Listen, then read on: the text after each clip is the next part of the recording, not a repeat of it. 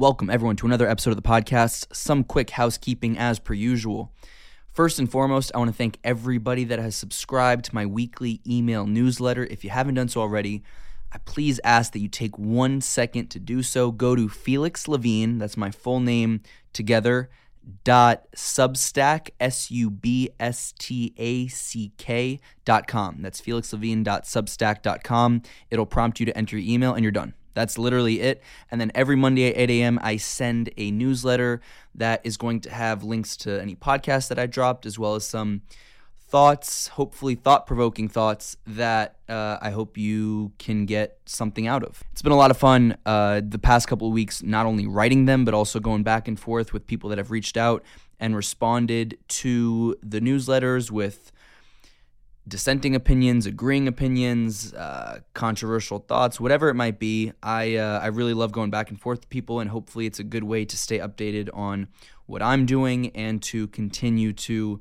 find more ways to communicate with you guys that have been supporting me over the last couple of years. So please, if you haven't done so already, you can also go to my Instagram at felix.levine, and there is a little Linktree link in my bio, and it is the first thing at the top. You click that link, and then it'll prompt you to enter your email right there. So there's a lot of ways to sign up. So if you haven't done so, please take a second and do that. As always, on Instagram, as I just mentioned, at felix.levine. Follow me there. On TikTok, at felixlevine. My YouTube channel, search my name, Felix Levine, on YouTube and subscribe. All video versions of this podcast or of my podcast are on my YouTube channel. Specifically for this next episode that we're about to get into, I highly recommend you watch it, or at least the parts where, I'll spoil it now, Devonte is going to be doing some magic tricks or mentalist tricks or effects, as he likes to say. It's pretty unbelievable, so I highly recommend you check it out on YouTube. It's towards the last 20 minutes of the episode. I know it's a long one, so that's where to look for it. I'll also make it the exact timestamps in the description of the video. So let's get into it. As I just said, my guest today, he is extremely special. He's an unbelievable human being. I really had I don't want to get too dramatic and say life-changing, but very close to that, honestly. 2 hours with him where we sat down, we talked everything regarding mentalism, which I didn't know a lot about, the whole, I guess, secret society of mentalists and magicians, and then he performed his act, if you will, on me, and I really have no words. I was completely mind-blown. I was so skeptical in the beginning. I thought that I was going to be able to trick him, but absolutely not. It was really an unbelievable sit down, and I hope that you guys enjoy it as much as I did. So please welcome my next guest, Devonte Rosero.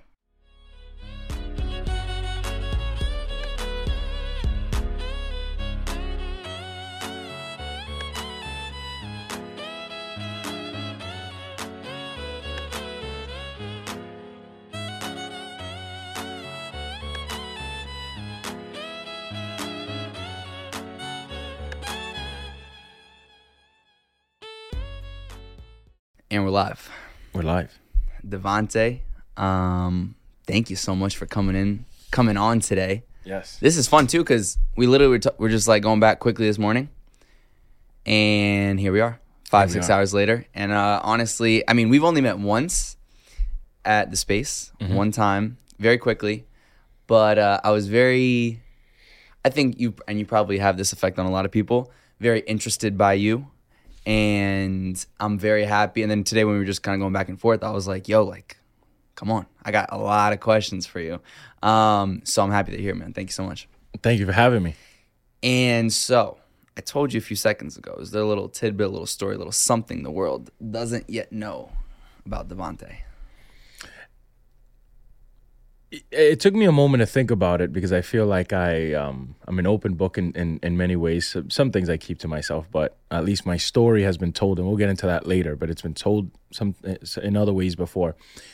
So you said something that's not out there. And it would make, so what came to mind is something that's kind of recent. So recently, a lot of people assume that I became a mentalist, a mind reader, via my parents, because that's maybe how you become a mentalist or a mind reader. I didn't learn through them. as a matter of fact, my dad at the age he is now becoming a mentalist. He is now honing his skills, which I've told him is going to take him, a lot of time.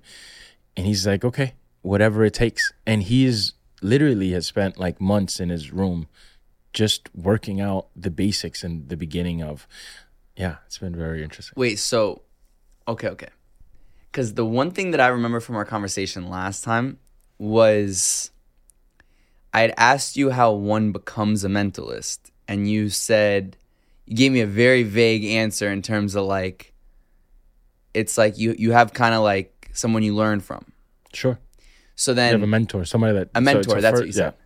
So then, in this case with your dad, like, are you his mentor? Exactly. So you basically he's cutting all kinds of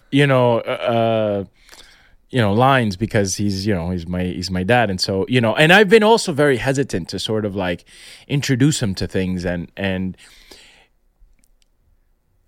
first and foremost, it still stands. So what I said about mentalists, I think that there's one is born with an inclination to do this kind of work.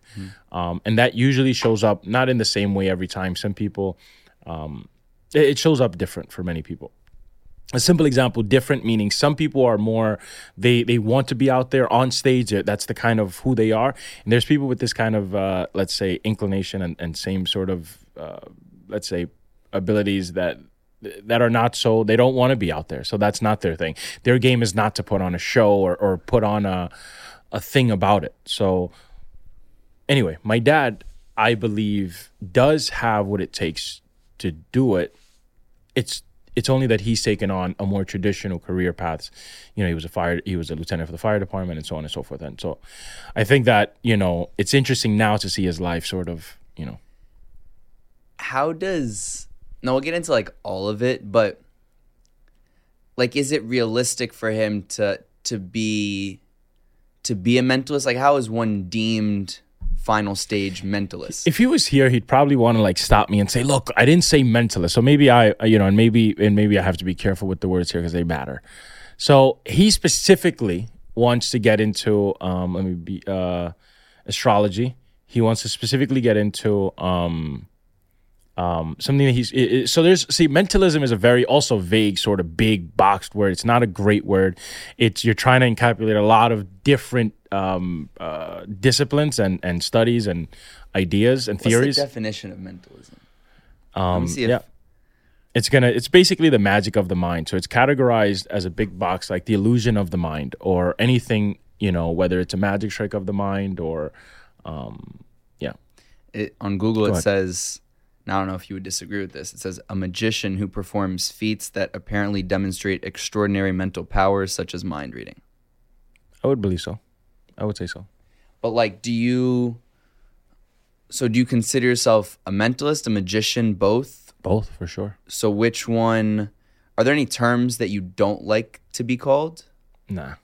It doesn't matter. None of it all matters. Because once you know what it actually is, then it's like, oh, okay. So wait, when did you know what it actually was? How many years into the study? How long I knew what magicians were, or well, I guess what age? Let's start from the beginning. What age were you first interested by anything that has to do with this realm?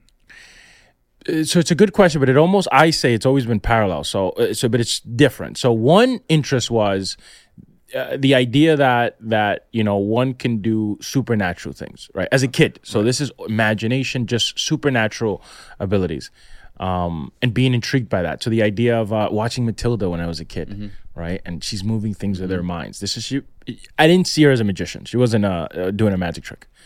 Eventually I would see a magician. I didn't get to see maybe a magician until the age of maybe just around 9, maybe, right around the time that I always say this is when I got involved into this. So magic all the way gets the credit, 100%. So then at 9, and pretty much any mentalist that's a mentalist, not every mentalist, but most mentalists will have to say they became a mentalist through magic, but not all mentalists. Some people just directly went into mentalism. So not all magicians are mentalists. 100%, yeah. Most magicians are magicians. Mentalist is a very small category. But are all mentalists magicians? So you understand how tricky this question is. In the world of magic and mentalists, they have this argument. So, okay. Yeah. So I'm not very worried that whether I have the right answer. It's like it's debated on both ends. But I think that if anyone is, the thing is that magicians, if you really want to get, even your traditional stage magician comes from a history of magician. That's not where it started either.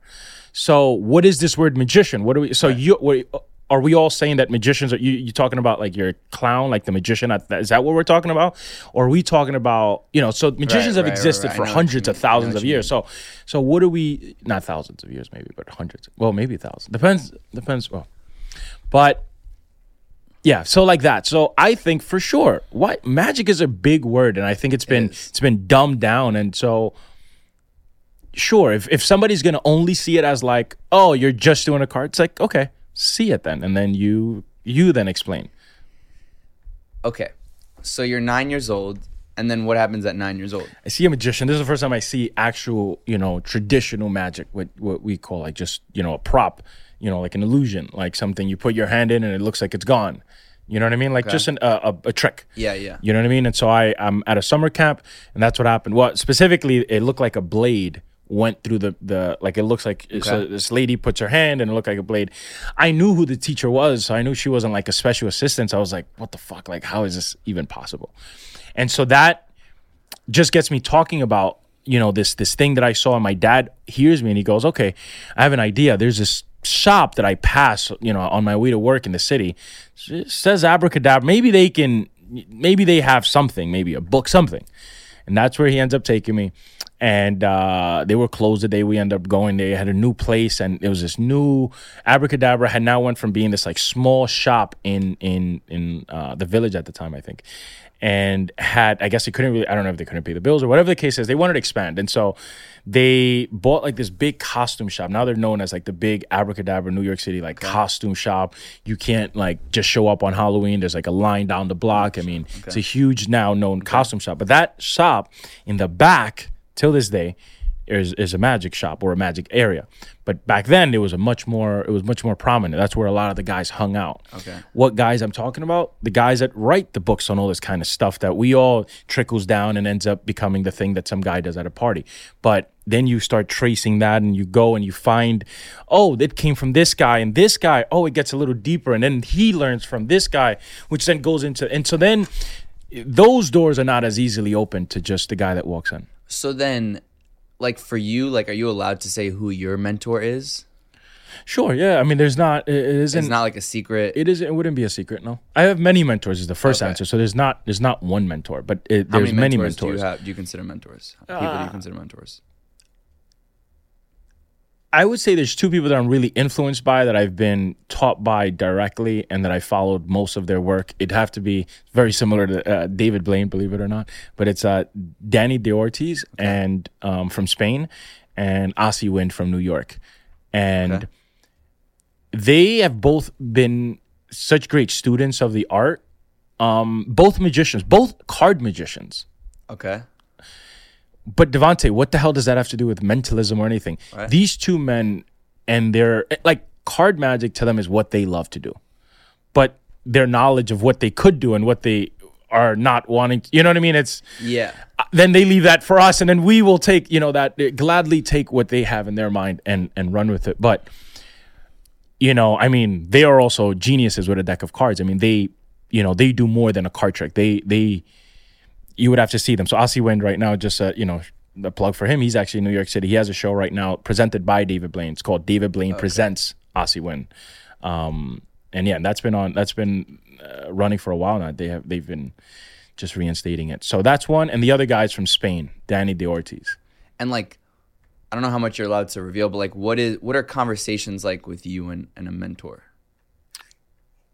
Mostly all theory with me and my mentor. So that's what they're really mentoring me on. So what is the theories that we're talking about? Theories as far as effects, and mainly the interactions that we have with the people that we've come across and how we feel that we can get, a certain effect, let's say, across in a more just in a more intentional way. So whatever the intention is, we talk about self-reflecting on who we're being in the moment when we're doing what we're doing, we're talking about where we're taking this thing that we're doing. So I mean, we're just getting deeper, much more refined than just like what do you say? How do you do this? This is not what we're talking about. What we're talking about is I already know what I need to do. It's more about how do I take this and develop it more. But so it's never like, so is it ever like them teaching you a trick? Never, not really. Of course, not a trick, but no.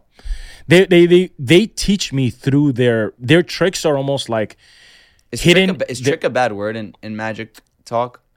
It can be. I think for sure. Again, I've seen the debate go back and forth. Some magicians say, "Well, don't use the word." I think it's all language. Like I actually don't. I'm not married to any of this because I think feelings and emotions and all that and experiences mean much more. So like, just see it and you tell me. So I think trick to some people, it's the only word they have. So Right. that's Yeah, what they relate to. Yeah, It's I like, agree. so then here comes some guy who's studied the word trick and understands the distinguishing factor between a trick and an illusion. It's just like, well, not everybody knows that, bro. So trick, I don't get offended by. But yes, specifically, like if I'm speaking amongst my friends, then we understand the difference between if you're calling something a trick versus if you're calling something this or sleight of hand, or if you're calling it. Do you feel like some magicians or mentalists or illusionists are like too commercial where they're away from the art itself? Like I don't know, I'm trying to think of actually I recently, when I was in Vegas, I think a year ago with my buddy, we saw what's his name, David Copperfield. Okay. And that feels very commercialized, right? Okay. Like I don't know, have you been to one of his shows? Sure. Okay, so Yeah. so you know what I'm talking about, right? Yep. And it's pretty cool, you know? But it feels like it's very much like, granted, of course, like good for him, like for the money, but he's still doing unreal things. Yeah. Do you feel like, I don't know, how's that? How do you weigh the commercial and the money side with like the actual art, or does it not matter? I want to give this cannabis related to this like cannabis industry that I've been sort of studying. It comes out of nowhere, but it's very similar in the sense that there's so many ways to do it, man. And there's the commercial big, and then there's proper ways to do that, right? And so what Copperfield has done, to say that it's not art, anybody in the industry would be wrong, right? Because he is like the OG. But yes, of course, at that level, you also are not doing certain things, but that's the cost of being at that scale. So, but we can also talk about guys, let's say, that have gone that scale, that have done it the wrong way, maybe that have kind of not put any art in it. So we can talk about those guys. And let's say those guys are the guys that could afford illusions. So illusions were, for the most part, and illusions, again, categorized by me, Right. is very, or if I'm talking amongst my friends, what we mean by illusions are very specifically, for the most part, props on stage that you pay thousands and thousands of dollars for, that are going to do things that you can't even imagine, right? You can disappear on stage, you can appear on stage, you can fly on. I mean, they kind of do it, it takes you to bring it to life, but it's illusions, right? Like, so yeah. So that's stage illusions, right? I mean, that's been any masked magician show will show you what that looks like, right? And from the old school tricks of like vanishing an elephant to the new ones, vanishing, let's say, a plane, whatever. It's an illusion. So that's there, but an illusion by itself is just an illusion. What we would call a trick. So a trick is very dry. It's very like, you know what I mean? This is a trick, right? This is Right. you know what I mean? And tricks are good. Like and so you asked me earlier, what do we talk about with my mentors? We talk theory. We talk about the levels of a magician, right? What is the first level is the trickster, right? The trickster is what every magician starts off as. It's the let me fool you, right? Let me make you feel like, gotcha. And that's where we all start when we reach this level of like understanding what we're up to. And the next level above that is when you realize like, okay, I can do more than just trick you. I can actually now learn that like I can take you somewhere. Because the manipulation can either be to trick you or it can be to get you somewhere. And now I can go deeper into where I've taken this art, which is leaving people a little different than I met them. Is there, well, maybe this is like giving away the work, but like, are there certain traits you look for in certain people that you're gonna? No, at all. And I know okay, the answer is no in the way you're asking it. I'll give a distinguishing when yes. No in the sense that there isn't a person that I'm looking for or there isn't a person that I'm avoiding ever. But if I'm doing a show where I'm trying to create a certain vibe at a certain time and I want to make a specific moment sad, let's say, versus more funnier, well, then I might choose somebody that's a little bit more upbeat for the happy moment and a little bit more just calm and relaxed for this, for the thing where I want to get a little more serious. So yeah, there I'm looking. But if in that same moment somebody says, could you switch it? Yes, it does. It's irrelevant to what I'm doing. So does the work you do, does it specifically target maybe the common denominators that all humans have? Because we're all obviously different. Yes. So the answer is yes. Yes. So like there's some things about humans that are all the same. Yes. No matter which 7 billion of the 7 million people you Yes. And are you allowed to reveal what those are or no? Yeah, sure. I mean, the easy one is like I don't know the number of all the valuable sort of like human traits. That's it. That's the ones. I mean, all of those. Your What's the range? I don't even know it. I've heard it's up go like I feel like it's up. Maybe I'm wrong, but it's like up to 4. I've heard at least like 40. And like, what are some of those traits? Are just like jumping to conclusions. Is just like something that all humans will do. Thinking you're right. Just like a lot of these just things that we all do. And some of us think, oh, but I don't. Most of us do, but I don't. Yeah, sure you don't. So like in a way, would you say that magicians are master manipulators? Yes, that is why that's stage 1. So that's why we're all magicians, right? So, yeah, okay. But if that's what you're going to think that's all it is, and you're the one that doesn't get it, right? Are there ever like people in like your personal life that get skeptical of you because they know that you have this? Yeah, it's pretty weird. Really? Yeah, it's like how so? Just like, well, not anybody that's super close, because then that means at this point they would have grown up with me and they've known me. But people that I've, let's say, met or that I've come across with, like, for example, there's people that have had, questions of like, you right now, matter of fact, you are an example. Right before this started, you went and got coffee. Yeah, because I was like, just so people know, since we did this on super short notice, I couldn't get my producer in here, but I went to get coffee with Cozy over there, and and I was thinking in the back of my mind, I'm like, yo, I don't know. He's like, he could be like just putting some shit in the air and like figuring something out in the studio. But I was like, probably not. But then I'm like, I don't know. I feel like maybe that's part of his like show. Like, I don't know. Now you're questioning yourself. And then I'm questioning myself. And then even like, I think the thing too is, and I wonder if you feel this, like people when they're either they know they're going to see you or they're like in front of you already, they probably try to like hyper turn on their senses to like see like even when I was looking at my phone, right, with my passcode, right? I'm like, yo, don't only Face ID. Because just in case he wants to do like some passcode thing, only Face ID. That's funny. Yes, all of that. But all of that answers the question you asked me earlier, which is how predictable are we? Now, the answer is you did everything as predictable as what, right? Because it is the most predictable to be skeptical, right? The skeptical person would just, like this is idea that like, it's like, here's the perfect magic trick. You want to talk about magic, just basic trick? Here's a basic trick. If you want to like make believe just make believe you're hiding it in this hand, right? And even if you really have it in this hand, but just if you make believe and you do such a bad job at it, what they'll do is that they'll think like, oh, I caught him, I got him. The confidence they get from that, right? So by the way, con is you work with somebody's confidence. That's why the con works. So a con only works by putting you now think you're ahead of me. You came thinking that by you that's how it's going to be solved. And so not only did you make yourself even more predictable, it's like you are now falling into it. You know what I mean? You're walking yourself into that. The person that is not predictable is actually the hardest person to even actually somebody that's actually super open. I don't want to work with them a little bit because they're actually not being themselves. They're sort of over trying. They're over, and they're actually not. I don't know they don't even know what they're doing. Being skeptical is predictable. You're going to hide. If I say this, you're going to give me a response to go this way. I expect that. But yeah, so like that. But do you know, okay, so when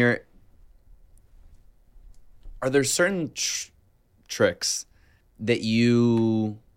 Let's use effects. I'll introduce you to the word effect. Okay, why do you like the word effect more? I think it encapsulates several things that don't just have to be tricks. Because when I hear tricks, again, speaking, if we're just talking, amongst people that I feel that would know, if I was talking to my friends, I would want to know, like, which trick is this? Is this a trick or is this an effect? Like, so, but go ahead. Maybe it is a trick. In reality, it is. It's a like psychological effect. Yes. Like, what's your definite, when you say effect, what does that mean to you? I don't think I'm reading too much into it. I mean, I just mean an effect, and I'm utilizing the general part of the word of just to bring in whether it's a magic trick or this. But go ahead. But you can distinguish. I think what you were trying to distinguish is like a trick versus something else, right? Well, what I was curious about is, are you able, or do you make yourself open and willing to do all of your plethora of tricks at the same time, like on demand? Like if you're, say, doing a show or doing a party or an event, right? Would I do mentalism and then a card trick, let's say, or something like this? Like if somebody on demand is like, figure out the passcode on my phone. Gotcha. So the magic can almost always be done that way. Mentalism almost always can't be done that way. So with mentalism, no. I mean, a little secret that I can maybe share is that I can create the illusion that that's the case. but then that's where my magic helps. You know what I mean? I can create the illusion that you feel that you're challenging me spontaneous, like, oh my God, I didn't know you were going to ask me to do this. And you would truly feel that way. But the answer is, the truth is, almost always it takes a certain amount of time for me to be with someone before I can do anything. Like, for example, like I couldn't be right now, like, open up my phone. No. You can, and I will, and I could do it right now, let's say, but you would now just be engaging into the process. What you're being technical is, would I just go and unlock it? Right now, no, right? Because I haven't connected, we haven't done anything, there's no way that I would just know. Nice. And I think that's what most people think. It's like, you're a mind reader, you already know what I'm thinking, right? And I think that's part of the sexiness of it and the coolness of it and the mystery of it. But the truth of it is, no, I don't just know what's in your mind right now. Well, I think what's interesting is that as somebody who can understand that there's a process, right? I know that I don't know, right? I know that. So, and then I also know that, a lot of things, you see movies and you see this, and there's a fiction aspect of magic, right? That I think a lot of humans can acknowledge to a certain degree. But then there's also like your work that I know is real, but I know that there's a process that you go through that I don't know. Yes. Right? So I think what I'm always fascinated about is how, when I see especially all the videos of you or whoever else doing these effects or these tricks or whatever, is that we know that you know what's going on, that we also don't know. But we're still amazed. And that is what I think is always very like extraordinary, because I know, like, if we do something after, I'm going to have no fucking idea what happened. I'm going to be amazed, but it's almost weird knowing that I know that you have the answers, but I don't, and I'm still amazed. Does that make sense? Why do you think it would make you less amazed? I don't think it would make me less amazed. I just think it's interesting that a lot of people, myself included, I love everything that's to do with magic. Ever since I was younger, not in the sense of like your way where it got me to a point where I wanted to get involved, but I just always, like, I love watching those videos. I love watching, like, when I was going through your Instagram, and I've gone through David Blaine's for, many years and stuff like that. I love it. But I also know that you guys have secrets. Yes. And I don't know those secrets. And yes. Not a lot of people know those secrets. Right. And it feels supernatural, but like we should know objectively as like some smart human beings, it's not supernatural. Yes. Unless you agree. I agree. Everything you've said is exactly right. But then the word supernatural is to me a feeling ultimately, right? This idea that something feels supernatural, or maybe not feel that. Well, how do you... we would categorize pretty simply. Would we say supernatural is something that what science couldn't explain, let's say?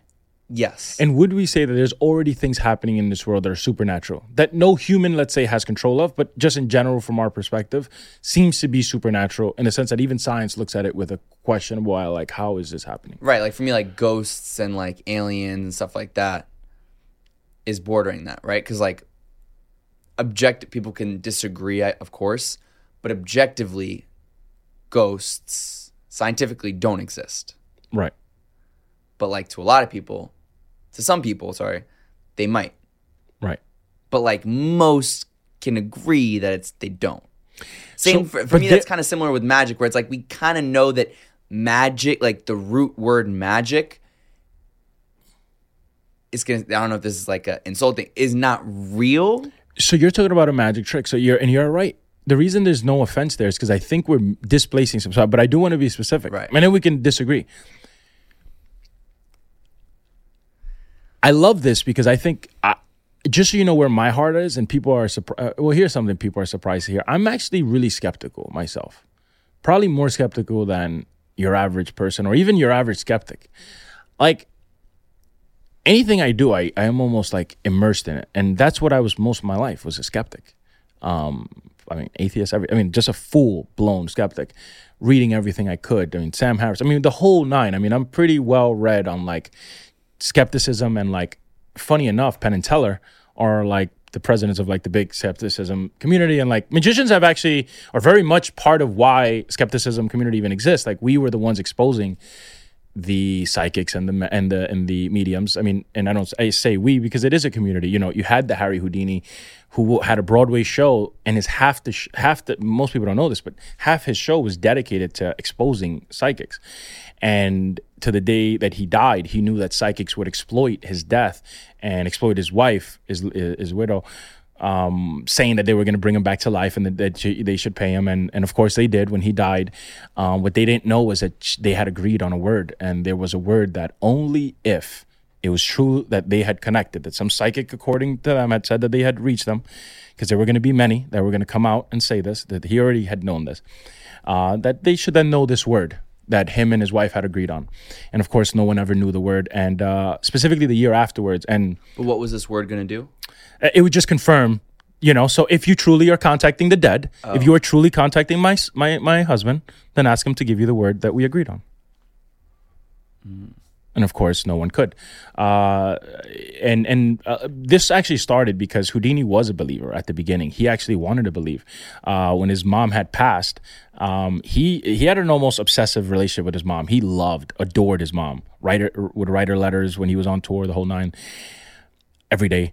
And when she passed, the psychics hit him, were telling him that they can reach his mom, they can speak to his mom. This was really in the golden era of the psychic mediums meeting and having these seances. This was the golden era of that. This was happening all the time. And one of the ladies would tell him that they were speaking to his mom, and eventually at the end, I think she said something like, Jesus loves you or something like that. And he puts his head down and he goes, "You fucked up." Like, she was Jewish her whole life. Like, she would have never said that.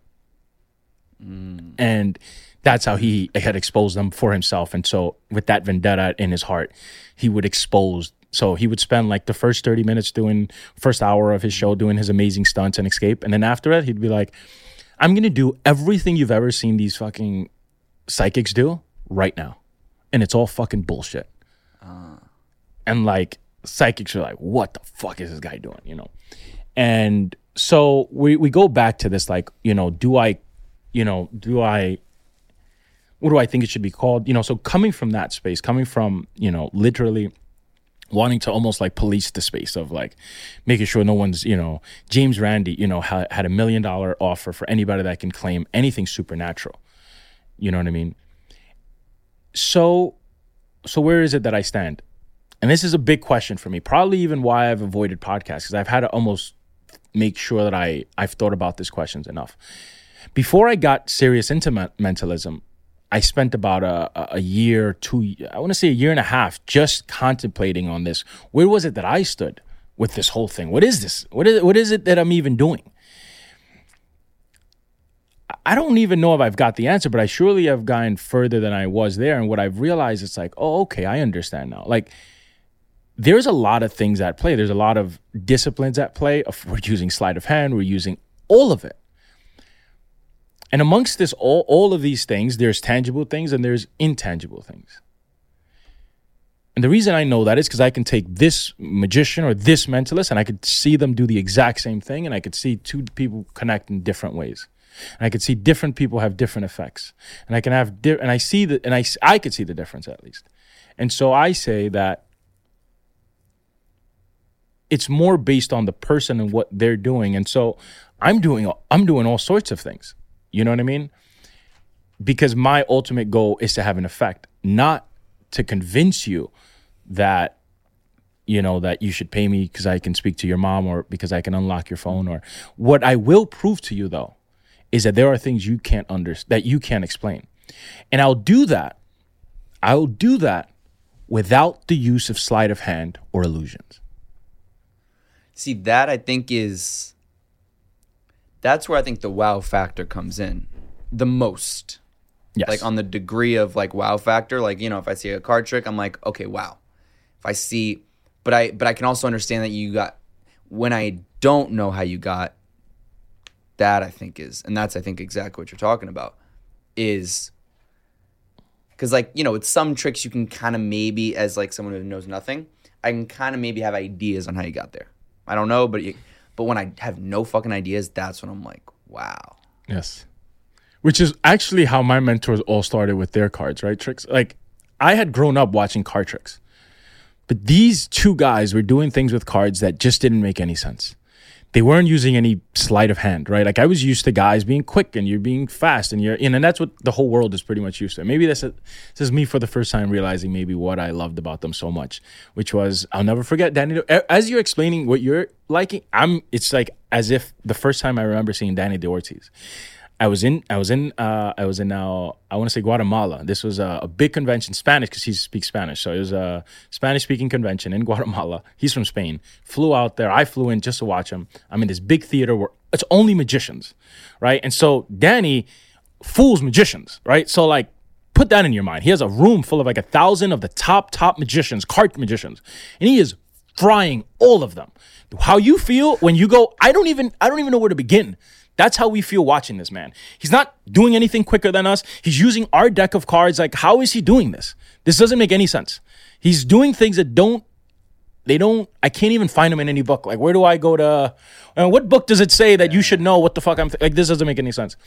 That's what those guys like made me feel. And that's why I think, you know, that's why I consider them, you know, my driving, you know, influence. Because I want to leave people that way, you know, which is, again, I think part of the tool that I use to leave people a little bit different than they were, which is I'm not just trying to wow you. I think the mental maybe jump is when you realize, like, wow, I don't have the mental resources to fully explain what just happened. And what I hope happens is there's a surrendering of whatever security you thought you had on knowing everything, which seems to be, when I was a skeptic, the goal. That's, we should know everything. But realistically, if you know anything, you know nothing. Mm-hmm. So I say that when you leave me, it reminds you again, you don't know everything. And luckily, I'm doing it humbly. I don't think I know more than you either. Mm-hmm. I'm actually doing it because I too was there and I just understand it just as much as you do. That what you're watching doesn't make any sense. I know it doesn't make any sense. The same way that when Danny did the thing with it didn't make any sense to me. So I know exactly where that, and I feel that feeling is what I'm chasing, and I want to give people that. And I found that I can do that through mentalism more than I can do it with magic. Magic is very necessary in my life because it allows me to wow people online. It allows me to wow people in person. It's a very big part, and it's my passion since I've been a kid. It's how I got into this. It's how I could even, you know, before I can start doing mentalism. So how many magicians, like, also, how do you consider yourself a magician? Do you have to, like, I think simply the line you cross is whenever you start doing mental magic. Whenever you start doing mental magic is anything amazing in the mind, right?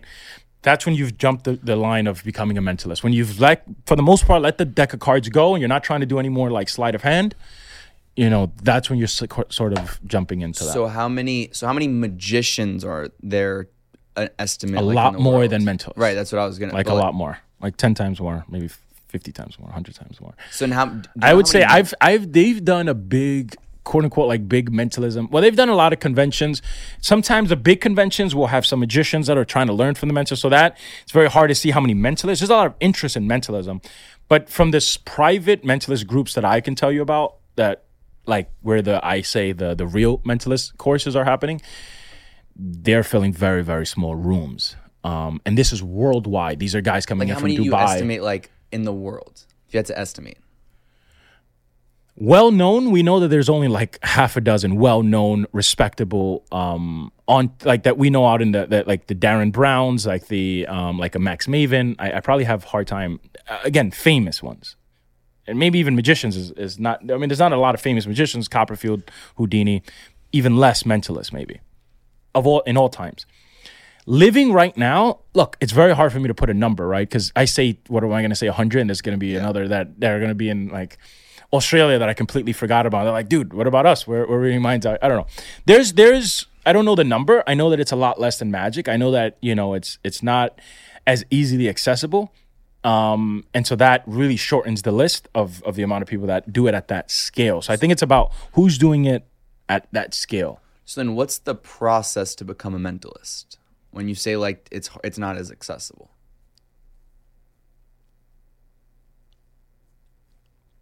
I think that the kind of effects you're looking for when you're trying to do the kind of mentalism shows that I'm doing and the kind of guys that I think I'm working with, you're looking for the kind of stuff you're not going into a magic shop. You're not looking for the magic tricks. You're not looking for the thing that, like, here, press the button and then the thing does, the coin disappears. Like, so then where do you learn it? And that question is what I want. I want the thing where, I don't know. And then you search and you look and you find the guy who doesn't want to talk to anybody, right, who lives in Ireland, who only speaks to this guy, who then maybe might introduce you to show you this one thing, and he may only have a conversation and only give you a bit of it, and you may that. And we searched for that. See, that's exactly how I kind of pictured it going, where it's like you have to have very like acute social skills, and your like social awareness and your ability to navigate humans has to be extremely good. I think, like, outside looking in, from based on what you're describing and a tiny bit of our conversation before, it sounds like to get into this, you have to be extremely curious. You have to, and you basically are like, on like, you're playing a game of like Clue, where you're trying to like, you pick up a little something from this person, and then if they feel you as a human, it's probably a lot for them, like gut feeling. Maybe they'll introduce you to like some other guy. Yes. And then, but because like even in that, but it all feels very secretive. It feels super secretive. It feels like to outsiders. Even talking about it right culty. here feels super secretive. Like how much of this do I want to share has been a question the whole time on my mind. But I think that, I don't think I've said anything that's not out there. But are there like different? Do you feel like it's culty? We can have a whole. I did a lot of studying into like cults and just the mentality of cults and what is a cult and how do we distinguish cults. And look, so the answer from someone who feels that they've done a good month's Google worth of looking up cults.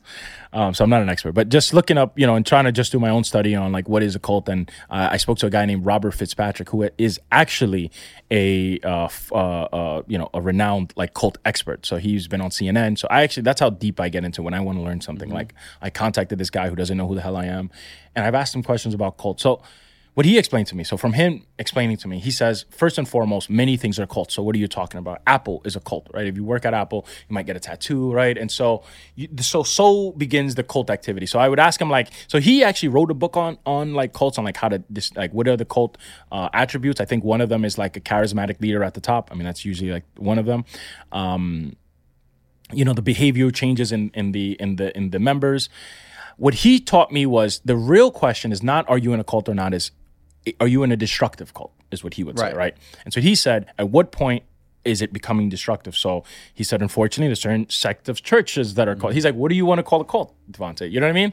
There's many things, how you look at it can be a cult. So I said, okay. So he said, you have to be careful, because the real question is, when does it become a destructive cult? When are you doing something? And by the way, just like, we had actually been speaking about multi-level marketing at that point, just to throw that in the mix. Like, that was in the conversation of, is that a cult? And that's been obviously accused to be a cult. And that's actually that was the topic at hand. And so we were trying to determine, is that, a cult? And so to answer your question, Matt, do I think it's a cult? Probably, but not a destructive one. I wouldn't think so. So to take you back, because we didn't go through the timeline, you're 9 years old. Mm-hmm. Like, what's the process from 9 until now? A lot, man. So much, so many different things. I mean, first, mentalism hasn't been a part of, at least the way it is now. Mentalism as an interest, as a wanting to do something supernatural, wanting to do beyond the magic trick, that's been a wanting as a kid. That's all it was. I don't know how to put that together. I don't know what that even looks like, other than a movie like Matilda. The magic shop allows me to actually do something that looks and gets a wow, right? To do a card trick and looks amazing. I mean, I don't think anybody thought I was supernatural, but I just think they were just giving me a wow. And I thought that was definitely great for a 9-year-old. By 10 years old, I was already doing kids parties. I mean, I'm in front of kids. So I'm now getting to do this in front of others, right? And not just learning how to run the magic trick, but how to run whatever, the situation, the people that were around me. And they were my age. So like a 9-year-old managing other 9-year-olds, is pretty crazy to me, I think. Or I remember that feeling of like... Did you feel like a prodigy? A little bit.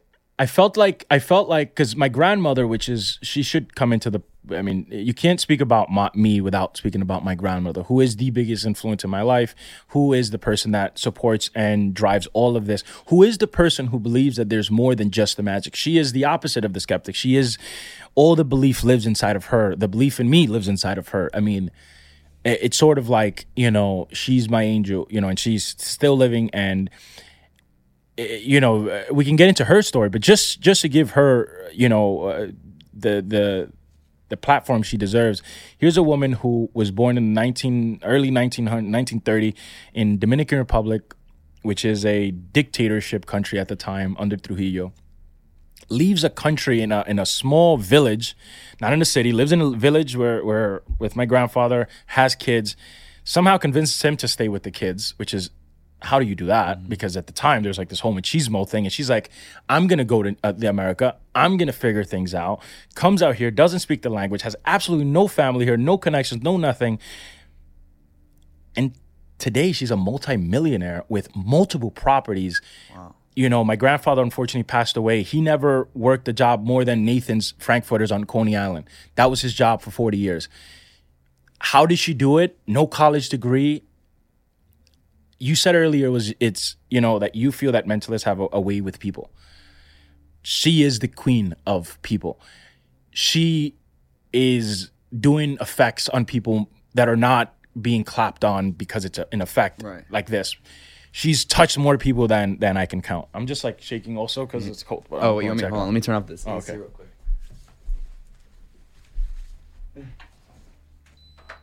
It'll get hot though in like 10 minutes. Okay. Okay, yeah, continue. Where were we? Your grandmother. So yeah, I question, and now I try to reverse engineer who she is, how did she get where she is, and there was a sense of belief in her, a sense of belief that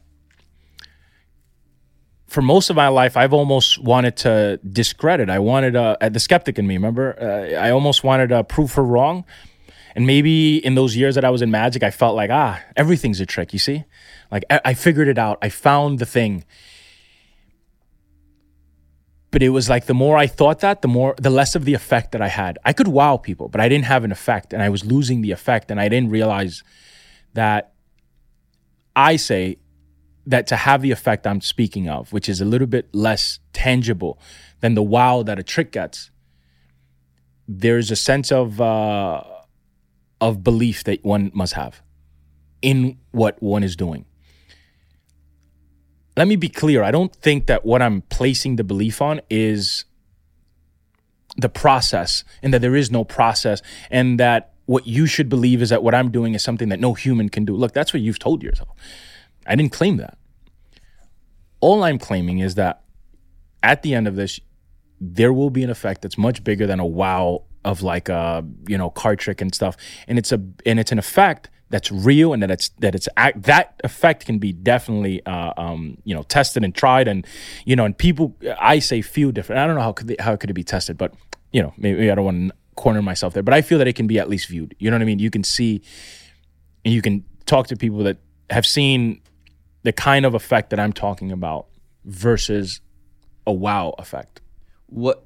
So when you're when you're doing what you do, are you looking for what feels? Are you looking to feel something yourself? Yes. Like why do you do all this? Is it to wow others, or to wow yourself that you can wow others? I think that at the beginning, when all magicians start doing magic, there's a sense of wanting to do it because of the notoriety or the attention that it might get you. So it's kind of that. So it's kind of like, wow, look how cool I am, and there's a lot of that for many years that I think that I had to sort of wash through or just go through. And we can get into that. There was a period of time for years that I sort of went through my own mind and tried to find myself. I had a great mentor that wasn't a magician or a mentalist. He was a storyteller, and a director to a documentary that was done on me. And he would eventually ask me questions like that. Why do you do magic? Why? And eventually we'd realize that, it was a lot of ego. And then once I was able to get there and I was able to sort of get over there, maybe 21, when I kind of realized like where, and it happened when I started working with a nonprofit organization called Magicians Without Borders. Up to that point, for sure, it was about like how it made me look and where the riches that it could get me, or where it could take me in the world. What happened at 21 when I started working in the nonprofit space, and it was no longer it wasn't a private jet anywhere. It was like, however we can get to El Salvador, which is a third world country, to help kids. That's what we were doing. And then when I was there, the gentleman I was working with, Tom Werner, who founded Magician Without Borders, he had been performing for a lot of the kids, maybe teaching them some tricks here and there. I was like, look, I want to do something more. I don't know what it is, but I want to do something more. At the time, I had taken already, I had already gotten over the tricks part of magic. I wanted to do more with the trick. Can you do more? I mean, okay, wow, cool. What else can you do with this?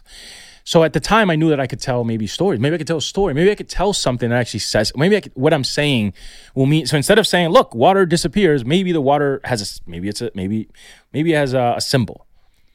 And I began to tell my personal story. And we can get into that later of like, just my own problems and stuff as a kid. And I said, I'm going to teach these kids how to tell their story with this magic trick. And that's what I did. And for years, I would go on to not just teach these kids how to tell stories with their magic that Tom would teach them, but I realized the impact that it had on them, the effect that it had on them. It had a really cathartic effect of like being able to be a kid who can do magic, tell your story, tell a story, have an influence on a person, by saying the story. And the magic was just a means to an end. And where it could have or would have just ended as okay, cool. Oh, that was cute. That was nice. There was a kid named Zumbita. And Zumbita had a very simple magic trick when I met him. He was already doing it. Everybody knows that if you ever bought a magic trick or a magic case, it's the one that always comes in a magic case. It's a little vase. And it has a little like red ball, and you take off the vase and you take the little red ball out of the vase, you can put it in your pocket, and if you cap the vase again, the ball will always appear back, right? That's the trick, and it's like for a 5-year-old for the most part. This kid would eventually tell a story that's like has impacted the world at this point. Like it went on to be in a movie and stuff. And so he tells a story of one day waking up and he sees this kid crying on the street, and he asks him, why are you crying? And the kid says, the worst thing has happened to me. You wouldn't believe it. And Zubita tells the kid, look, you have to think a little bit more positive. These North Americans, look what they gave me, this little vase. And he puts out the little vase. This is his performance. He's now performing this in front of people. He says, these Americans, he's telling the story of this kid he meets. These Americans gave me this vase and they told me this story. You have to have love. See this little red ball? That's the love you have to have. And the kid grabbed my hand and he says, you don't understand. I've lost it all. I don't have any love. And he opens his hand and there's nothing there. And I didn't understand. So I just left it there and I spoke to him and I said, tell me what happened. And he says, my mom, she committed suicide. And he says, look, I know it's really tough. I know you can't see through it, but if you can believe, if you can have that magic in your heart, maybe you can find it again. And then he uncaps it and it's back. And then he closes it up and people are clapping. And then he says, the reason I know this story is because I was a little kid.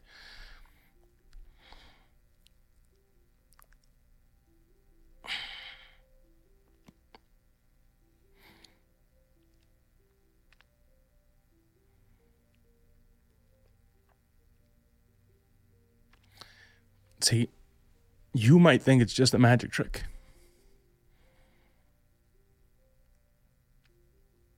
But I know what it is. And there was a sense of where I was taking him with it. It was a sense of connection of the audience. And the magic was bringing their guard down. See, they thought they were watching a magic trick. They didn't think they were connecting with a kid.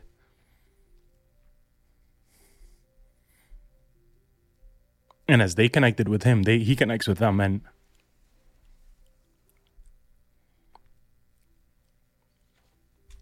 Zubita was a good kid, man. I wish I could say that, he had this great life and we were able to save him from the bullshit that was going on. His fucking mom committed suicide because it was so poor. I worked with him for 6 years. We would stay in contact. When I got an opportunity to go to to Ireland to perform for Google, I convinced them to fly him out there, to get him a visa and get him out there and let him do this thing. And they did. And he's gotten to see so much. Actually, it was Peter that actually went out there. It was 3 kids, Marcella, Peter, and Zumbita. There was many more kids, but these are the 3 kids that really stuck with us. Dozens more. Zumbita being the youngest. Zumbita would eventually go back home, and as much as we wanted to have this help him and utilize this to propel, he would fall victim of like gang stuff and still alive, but deep involved in the trenches, and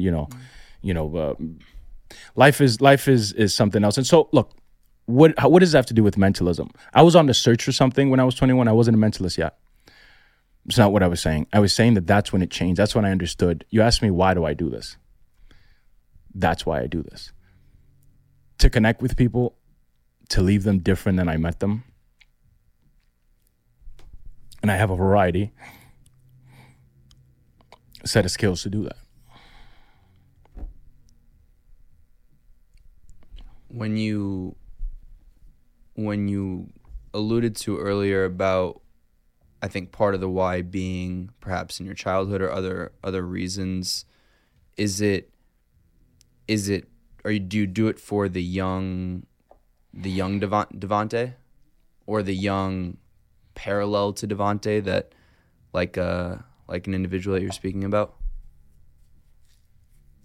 Yeah.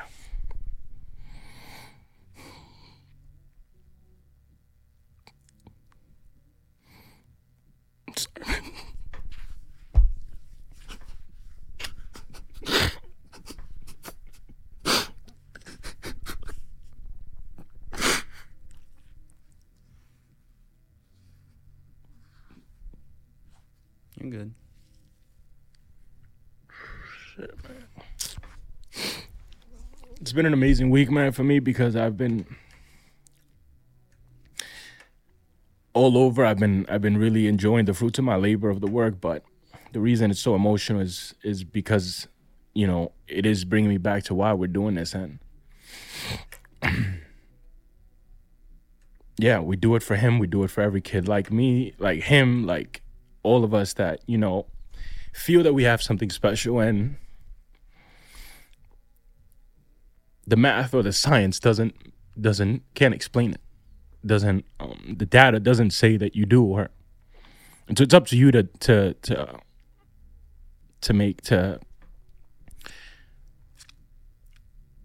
break through.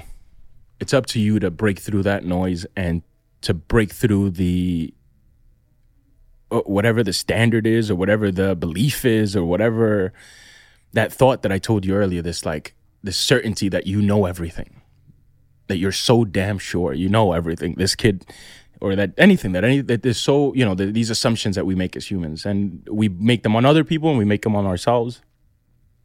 So I do it to break both the belief of others and what they believe, of kids like Zumba, but also for yourself, man. Just that, that you hold yourself sometimes, like, damn, there's no way. I know that there's no way. No, you don't know. And it's almost like so. Do you feel like you've now been able to convince the young Devonte that there is a way? Or is that still the ongoing mission? Yeah, that's that's what I guess gets me so emotional, is because I've been, I said earlier, I'm the biggest skeptic, bro. It's like I'm living inside of this, like, and it's like the skeptic is being proven wrong all the time, and he wants to, like, but some of the stuff that we can't understand, and I get it. I understand why it's very important to not let that cat out of the bag too much, because there's people that will abuse of it. There's people that will utilize the fact that we don't understand anything to then say that they understand it. I'd be wary of those guys. I'm not here telling you I know more than you. Mm-hmm. I'm just telling you both of us don't know everything. Right. Because I think what's interesting is, in a lot of ways, to do what you do, you need to be confident, I guess, in the act. Right? I would imagine. Yeah, because you're, sometimes it's higher stakes. You're in front of whatever the situation might be. Right. People are expecting you to be the guy that they expect. So and you have to be confident that you can be that guy. Yes. But then I think what's so beautiful, and I'm grateful that you feel comfortable enough to be emotional, is I also see that you're human, and that the experiences of your life have brought you to this point, right? And now you and I are in front of each other. And that, I think, is also the beauty of why I do this, right? Is because you and I grew up differently, have different passions, different interests, yet we're right here, right now. Right. And so would you characterize the why as trying to prove the self-doubt, or maybe the lack of confidence you once had, or maybe currently still have? Because I think as humans, no matter the most confident humans in the world, always have some level of self-esteem, whatever, right? Or are you always further trying to better understand the why, even if you have an idea about what the why is, with stories like Zumba, right? With stories like a young Devonte? Yeah, I mean, I think that I'm playing an infinite game and not a finite game. I think that I'm for sure doing something I'm never going to exhaust, which is absolutely just live up to my potential, which is, an infinite game. But that capulates pretty much, that encapsulates, is that the word? Mm-hmm. What I want to do, which is that I want to, I think I'm going to take this from somebody once said, on my tombstone, I wanted to say all used up, like everything that I could have done, man, I did it, and what's the motivating factor? I think it starts from being grateful. I think so my work with Zumbita and everybody else, and realizing that as much as I thought I had it bad, Zumbita had it even 10 times worse. And like, okay, there's a sense of gratefulness that came from that. As a matter of fact, my work with him would eventually lead me to do what I'm doing now, which is I had sort of falling into a moment of, self-realization at the time. I was 21, but I was doing a lot of nonprofit work. But I said, wait a minute, I have a dream. I'm telling these kids, follow your dream. Go ahead, Devonte, follow your dream. Well, what's your dream? Well, you want to take this worldwide. You want to take this thing. And then at the time, I was doing magic tricks. This is the only thing I had ever really practiced. So I said, do you want to take magic tricks all over the world? And I said, no, I know what I want to do. And I had seen stage mentalists connect with people the way that I knew that I wanted to connect with people. And the only thing that I could relate to that feeling was when I was 9 years old, was when, to that supernatural idea, those ideas that were beyond the magic tricks, were just an ability to have an effect on somebody that, like my grandmother had on me, very similar. And where it wasn't, just a card trick. And like I said, I would then eventually find mentalism. But the mentalism I had found online just looked like bad magicians doing mentalism tricks, and then, I laughed because that's what all, any mentalist that hears that's how all, that's good, because that'll either you'll stop there and you kind of think like, oh, that's it. And then you walk backwards. And if you just keep walking and you keep walking and you keep walking, then things start opening up. And I find you can get into some really interesting stuff, like the stuff I'm doing, some of the other guys I've mentioned, which is to me the top tier sort of like the mentalist of stuff that I like to watch, guys like, yeah. Well, I think it's interesting too, from a psychological perspective, that you're skeptical, you're a skeptic. Everybody that either is on the receiving end, so let's say in a situation you're dishing out an effect, a trick, whatever, but you yourself are a skeptic. The person who's receiving it is a skeptic. This world, it's very easy to get lost and look at how dark and doubt and be skeptical about everything that has to do with the world. Yet, I think what I've concluded from this conversation is that you, in a lot of ways, with stories like Zumba and seemingly in a lot of ways paralleled with yourself, are trying to create hope. Yes. And I think that's like, it's beautiful in a way. It's like, it's a true, contradiction or paradox or whatever you want to call it. And that for me, if somebody asked me like, why do you think Devonte does it? Based on our conversation, that's probably the best answer I would give, is I think that you're a hope creator in the weirdest way to get there, right? Yeah. Like you're going through all these things of like, let me have this person doubt about what's real, about not real. Yes. But the end goal is something far greater. Yes.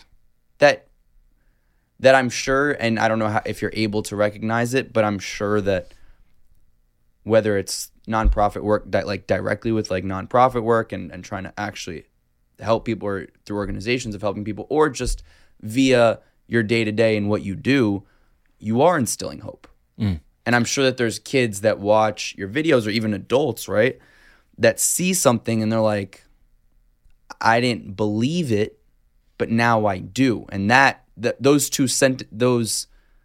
sentence right there with a comma in the middle is kind of your work. Yeah. It's a pretty good way to put it. Yeah. I would have never put it that way. Like, I think that's what. It's also cheesy if I came here and called myself a hope creator. No, but it kind of is. But I think. But I would love that too. But even you as a human, seemingly like, like, truly, I can tell how much it means something to you, to your core, right? That you can get emotional because it means that much to you, because of, at one point in time, whether it was what you saw or what you personally experienced, was pain, was fear, was whatever. You would know better than I would, right? And you've touched on some of those. But the ultimate, like, this is the vessel to get to that better place. Yes. Like, is that a fair assessment? Absolutely. And one of the most supernatural vessels, right? To say the least. Like, there's and for the average human, right? Like, when I'm hopeful about things, I don't look at it through a magician or mentalist lens, right? And that's why I love having you on, because now I get to see that in a different way, or somebody that gravitated in a different route than I did. But ultimately, we're all humans. We're all just trying to figure it out, because who the fuck really knows? Right. It's a weird one. Yeah. That, what you just said there, I think is, you asked me earlier, like, what's the thing that connects us all? I think that's a deeper, more interesting thing we all share, which is, we all came, no one knows why we're even here, right? Like, we're all just popping up, and then we disappear, and we don't exactly know where the hell we're going. We know bodies are being left here, and there's a lot that science can explain, and thank God for it, because shit, there's a lot of things for many years that we were not explaining, and we were just like, what the fuck, people are dying, okay, well, that's what that was, okay, got it. But that's it right there. You just found it. There's that, and that feeling, we all walk around with it, and it's deep down inside. And maybe if you live near a big city, you forget because it just seems like everything's put together, and you've got it together. In the third world country, they don't get it. You get it. You get it. They don't get it. No, you don't get it. We all don't fucking get it. You know what I mean? And it's just like your priest and your they're all of us. We're all just trying to figure this shit out, from, this big status billionaire guy to the really poor guy. And I've always said, in magic, similar to mentalism, they both eventually hit that vital key inside of all of us, which is that supernatural question of, where do we come from? Where are we going? What does this all mean? And that's what it's speaking to. And so where the hope comes from is, and I'd say people can almost talk themselves out of hope by believing like, this is all the world means. This is what it is. And it's just like, you're so sure of it. And I don't think this is what life was. It's not supposed to be completely just sure. It's almost exploring. Like, it's what it looks like. It's going somewhere from the, like, exploring it. It's making mistakes, obviously. And it's almost like correcting and moving along. And anyway, it seems that humans for sure are trying to make sense of what this all means, but the fact that we're all trying to make sense of it just shows that we're all the same. We're just trying to make sense of it. But does it, for you personally, does it scare you to know that you have no idea why or what we're doing? For some, it humbles me. And yeah, scary in a way, humble is a better way. I just think it's just like shrinks, it's kind of like used to sitting out, looking at the field up at the stars and realizing for once that like, oh, you're just this dot in a dot inside of a big dick. So same thing, yeah, but with knowledge and the way that the world works and thinking about that and saying, oh, in the same way that we are very small in the universe, your problems and your thoughts and this is also just a bit of the world. And so your problems are a part of that and all of that. Did you ever study? Did you go to college?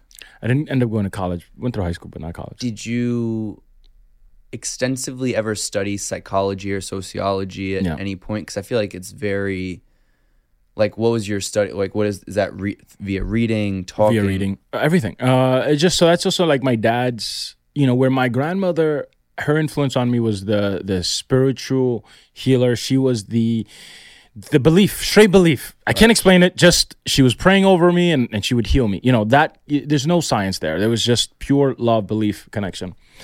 Eventually, I would then be more influenced by my dad, who would then say, "Oh, well, here, go learn about the placebo effect, and that's what Grandma's doing." And we went deep, and we were able to, in essence, I felt like my dad had tried to teach me to be like him, which was a skeptic, to also re-engineer, like, what is it that, how, yes, she's successful, but look, maybe it was this, maybe it was that. Look, these are all things that can be explained.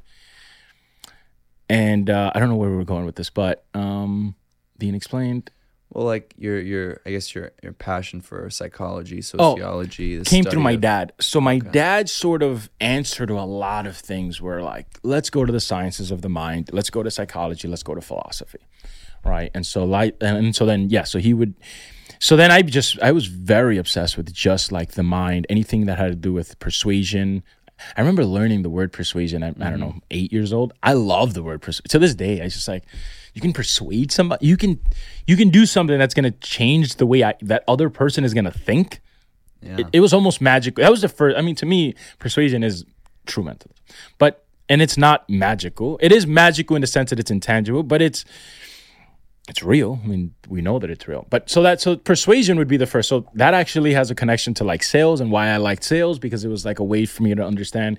I didn't like the cheesiness and the way that people sort of take advantage of these things. But it was the first introduction to, building rapport. What the hell is rapport? Mirroring somebody. What the hell is that? You know what I mean? Understanding neuro-linguistic programming, NLP, so all the disciplines, and you start to see how they go off in their own worlds.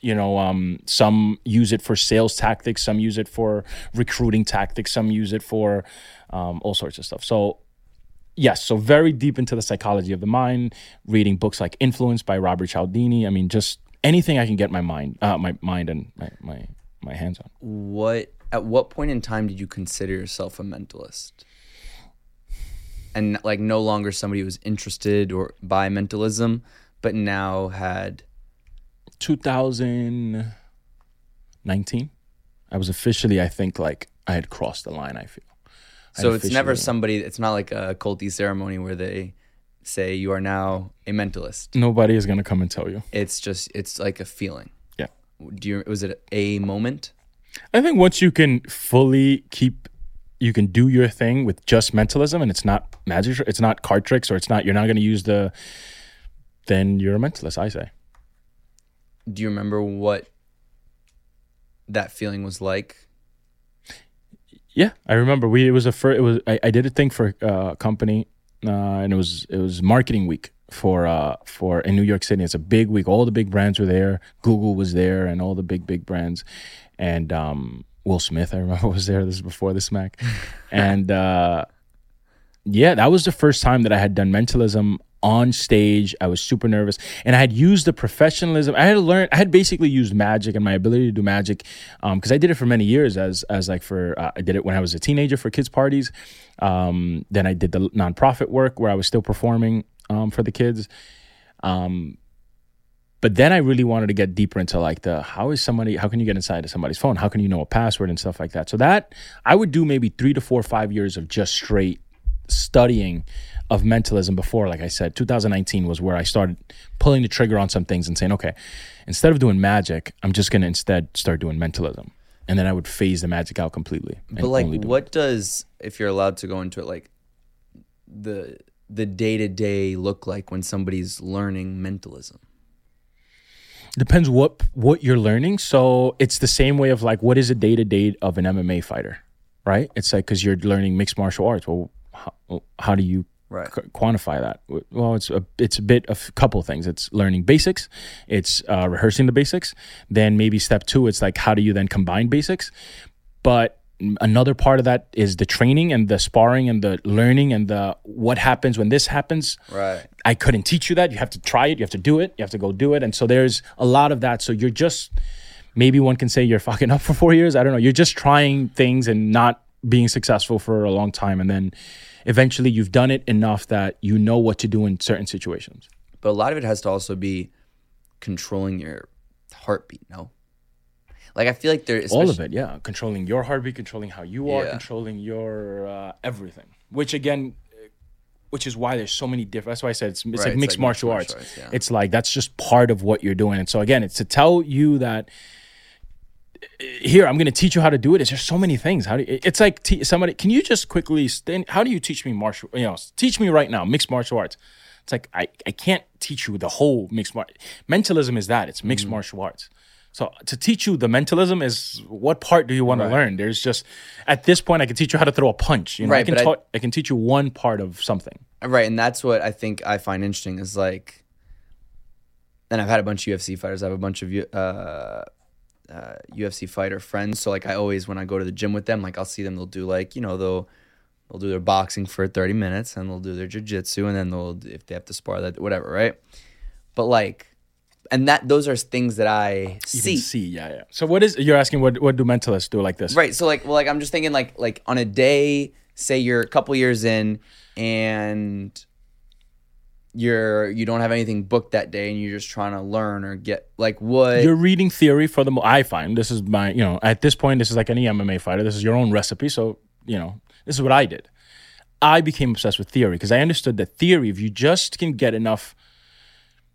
I felt that I felt comfortable enough performing. So I once was told, a guy named Bill Malone once said, if you know your thing well enough, then you can, that hard and all that comfortability, then you'll be comfortable. But you have to know the thing. So once I know the thing, meaning I know that I'm going to do a Rubik's Cube thing. So for example, here's another example. If I'm going to do something with a Rubik's Cube, then it takes that I learn the Rubik's Cube. Okay.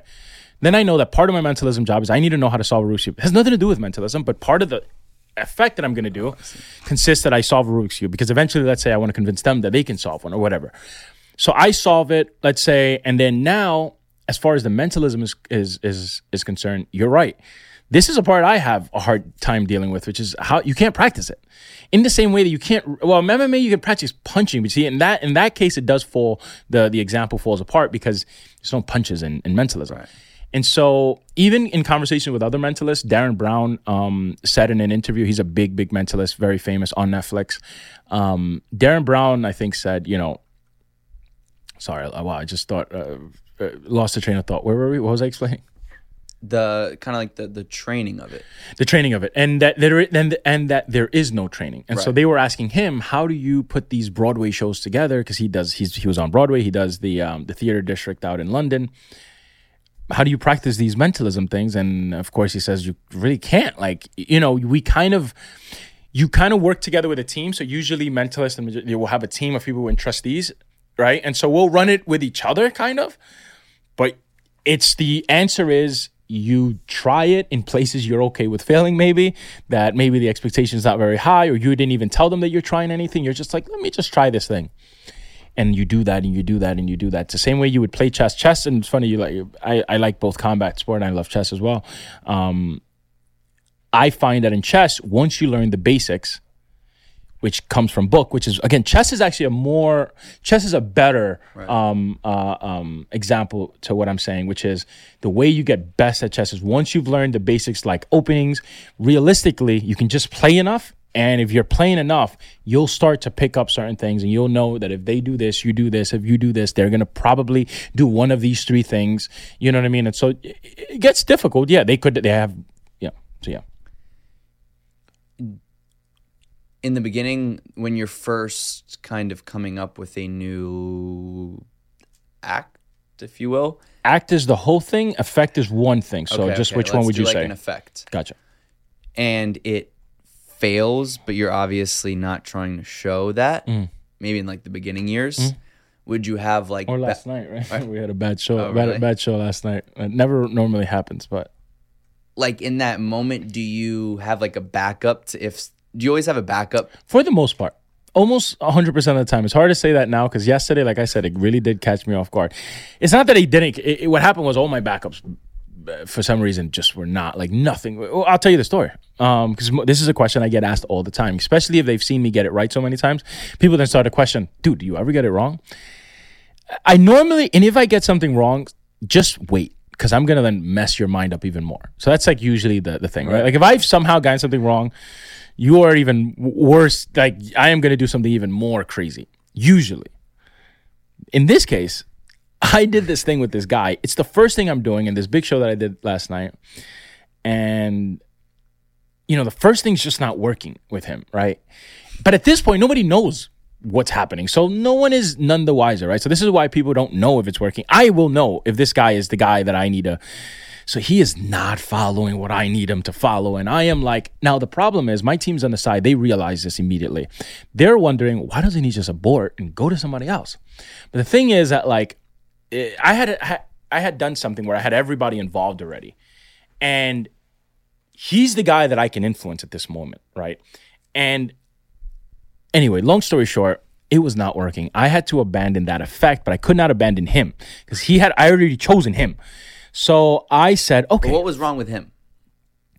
Too high, probably. Oh, well, we were doing it in a venue where they were smoking and there was edibles, and exactly. So I did not realize maybe it just hit him way too strong.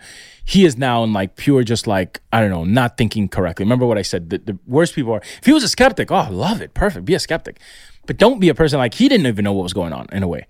So, and then afterwards, what was it? Then I go, I have to come back from this. So do I have any back? I can amaze people in so many different ways. I'm not lacking that. I'm like, give me your phone. Fucking, I'm going to unlock it right now. Right? Took his phone. I have to go through my little process with him, but I go quickly through it, which is a problem. But I'm going quickly because this is only a plan B. Usually when I do it as a plan A and I'm unlocking, I have to take my time. I could do it correctly. But now it's a plan B, which means I'm rushing it. So now I'm rushing the process, which I need the process to get the password right, connecting with this person, getting it. I connect with them. I say, do you have your phone, right? He goes, yeah, but there's no lock on it. So I'm like, well, how am I going to show that? I was like, fine, I'm going to write down the password. So I'm going to write down the password, right? Showed it to the people first, the audience. I say, all right, now verify, because I'm not letting him see what I've written. Let's see if I got it right. I wrote down what I think your password is. What's the first? He says 6. Fair enough, there's a 6. Everybody's now, okay, Devonte's not messing this up. This is what I'm used to. If anything goes wrong, I say, what's the next one? 9, got it right. The next one, 6, got it right. And I say, what's the last number? He goes, 2. I had 8. I look at him and I go, is he fucking with me? Because sometimes I go, nah, I'm fucking with you. It is 8, right? He goes, no, it's 2. Now everybody's like, oh, dude, like what's going on? And then I show him and I'm like, so it's not 6, 9, 6, 8. He goes, nope, sorry. His wife's in the front seat, in the front row. She looks up and she goes, why are you lying to him? And everybody hears it, right? And everybody goes, and he goes, well, it's because I have 2 passwords and I have a big, no, he said I have 6 numbers in my password. But earlier he had like, whatever. And the point is everybody was just like, oh, what the So look, things happen, right? Like, usually I'm almost 99.99% prepared, but this is boxing as Max Kellerman. This is boxing. Like this is anything can happen. This is real interactions with people. These are not robots. I am not in control of their mind at full. At full capacity. And what would have happened if his wife wasn't there? So I'll tell you what's happened. Now, 2 things have happened. Yesterday, I don't actually know if he was trying to mess me up because I actually don't like, because at the end, people were like really upset at this guy. His wife didn't speak to him through the entire show. She was convinced he was trying to be an asshole. Now, what happened is this, because I've done this long enough. Let me tell you another story, exact same effect, where it wasn't a backup thing. It was actually, I was doing it correctly. I tell this story a lot actually, because it's one of the ones that stick out. This is actually, I could tell you an amazing story. It's happened twice. Okay. One time that has created a legend for me. For me. And the other one that almost like got me sued or fucking probably killed somewhere. I did a show. I'll tell you the bad one first. One time I do a show should I tell you the good one first? I don't know. No, I'll tell you this one first. So I go to do an event for these 12 like executives. These are very, very wealthy men. It's just 12. There's not a lot of people. It's just like them at a table. They've rented out this entire like restaurant to themselves. They flew in on private jets. They are all celebrating this big acquisition. I'm not allowed to say what this big $1 billion acquisition, right? It's very important people, right? I am already very, very nervous, right? Not nervous about what I do. Just like that these guys, they're very like Jade. They've seen everything. They've probably had Copperfield fucking like just do their kid's birthday. Like they have seen everything. So I'm like, okay, so let me see your phone. Now I go into my phone thing and I'm gonna unlock your phone. So now there's a thing where I first get what I think it is from them. This is what I think. I will take their phone and what I will do, this is a secret I don't let. Sometimes I'll just to make sure, I'll just quickly check to see if I'm correct. Oh. And instead of putting myself on the line, showing them and me, and then getting it wrong. So I'll sometimes check. And what I'm thinking he's thinking is not working. So I'm like, all right, I'm going to put his phone down. So I'm like, I'm just going to write what I think. I write what I think. All his friends are looking at what I write except him. And I say it. What is the number?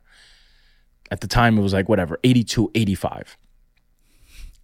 It said, no, and then it said 8285. Correct. 8285, everybody applause. Nothing wrong. I had written it down, 8285. But remember, I already tried that on the phone. I know it doesn't work. So I'm thinking to myself, I go, open the phone. So he goes, 8285, and it doesn't open. He goes, 8285, it doesn't open. 8285, it doesn't open. He goes, all right, you're going to have to stop fucking around. Gives it to me. He goes, change my password back. And I go, what? I am only reading what you thought of. Oh. I don't know what your password is. Like, I genuinely don't know what your password is. I only know what you're thinking of. And that's the number you're thinking of. Yes? Yeah, that's my password. You calling me stupid? No, I didn't, sir. I didn't call you stupid. I'm just saying that's what I read. All right, but you better open this fucking phone right now, because the amount of business and I'm like, sir, and now you have this guy that I've done all these things he can't explain. So how am I supposed to explain that? That I can't. I'm like, I don't know how to explain to you that you forgot your own password, but I can't say that to you because that's disrespectful to you. Because like, how am I going to make you feel? You're a CEO of a fucking $1 billion company, that you forgot your password, bro. The entire thing, it's like nothing's getting better. He calls his wife. He's like, babe, he's like, you won't believe, like, this guy's like, this. Long story short, she goes, babe, that's the iPad password. That's for your iPad. It's not your phone password. Oh, that's right. Yeah. Because he uses his Face ID for the phone, so he never really goes and puts a number. Oh my God, I was just like, this guy. So this happens a lot where, this eventually created a really cool legend story for me, which is, now people will say like, oh, he changes your password. And it's not that I change your password. It's that people will have sometimes a brain fart, or they'll forget, or I'll guess a number, but they thought it was something. This happens a lot, by the way. When that happens, then it's not that I can unlock their phone. See, a lot of people think like, oh, you're a hacker. No, I don't know anything about a phone. If I did, I could have opened his phone. I can only know what you think of. I deal with the mind, not with the phone, right? So like, right. To me, actually, I don't need a phone. I can just write it down. It's more impressive if you see me put it in and it goes, that's a visual. People like that. People go, oh, wow, he really did it. As a performer, these are the kind of things I take note of, right? As a performer, in my eyes, I can do, it's the same thing. I unlocked your phone. What does it matter if I did it for real or I wrote it down? I know your password. But as a performer, I've realized, well, there's a different impact one has when one writes it down versus one unlocks it. So these are the kind of things that also are part of this MMA that I've talked about, this sort of mixed mentalism arts. That's good. Yeah. All right. Wait. Put that down somewhere. Mixed mentalism arts. Also And now we're just going to take a quick break to talk to you about my longtime sponsor in US Wellness Meats. At uswellnessmeats.com, you can choose from over 350 foods raised the way nature intended. That includes 100% grass-fed and grass-finished beef, lamb, bison, elk, and dairy. They also have pasture-raised heritage pork, wild-caught seafood, and pasture-raised poultry. These are some of the host of foods that you can find at uswellnessmeats.com, where the owners are the actual farmers themselves, and now they've introduced a subscription food delivery service and curated sample farm bundles. Choose the bundle of food you want to receive every month, and they'll deliver it right to your door automatically. It's never been easier to serve your family real, honest-to-goodness food without the junk. US Wellness Meats is the choice of championship sports teams, professional athletes, chefs, world-class trainers, and families just like yours all over America. Use promo code PODCAST, that's PODCAST, to save 15% off of every order at uswellnessmeats.com. Now let's get back into it. And you got to train too. You got to spar, everything. It really is like that. Well, chess and MMA, I think chess was a good one too. They're exactly like mentalism. I mean, they are the best. I mean, and because I've never done MMA, but I've done boxing for over 10 years. And so I very much understand sort of the idea of discipline and the idea of what one might look at as fighting versus what fighters know fighting is, which is a thinking man sport, right? So fighting from the outside perspective looks like random punches, but from a Mayweather perspective, it is not random punches at all. And so the reason people think it's gonna, oh man, there's gonna be one punch he doesn't see coming. It's like, well, that's a very naive way of looking at boxing, because if you know anything about boxing, it's not saying that can't happen. Right. Of course, anything can happen, but it's more likely that it's not going to happen because of the amount of times he's seen that kind of punch coming. He's seen other guys just like him, overconfident, over swinging, over this. So you're not anything new. Same thing with chess. You might have your aggressive player. Well, yeah, if you've never played chess, an aggressive player that's taking pieces and doing things that you've never seen. He's moving the left piece first, but eventually you can see through it. So how do you continue to develop as a mentalist? More. But can you do it more? How do you do it with MMA and chess? I say you play more games. I could argue that in boxing or in MMA, right? The way that you get better is it's a lot of different things, right? I can answer your question. You do it by blocking. You do it by blocking, meaning so your performance has to get better. So what I just said here, you need to look at your performance and realize, it's better done when I unlock their phone versus when I write it. Oh, it's better that I choose a woman in this case, not a man, because they're going to give me a little bit more resistance when I do this. Oh, and so you start fine tuning, and then what you're doing there is I say you're also now maneuvering the entire show. But how do you improve the manifestation of the mentalism? So by what I just said, which is the outer. It's just the basics. But what you just described is like, okay, when I'm doing, say, the phone effect, it's doing it as opposed to writing down whatever, right? But how do you create a completely different one? Okay, good answer, good question.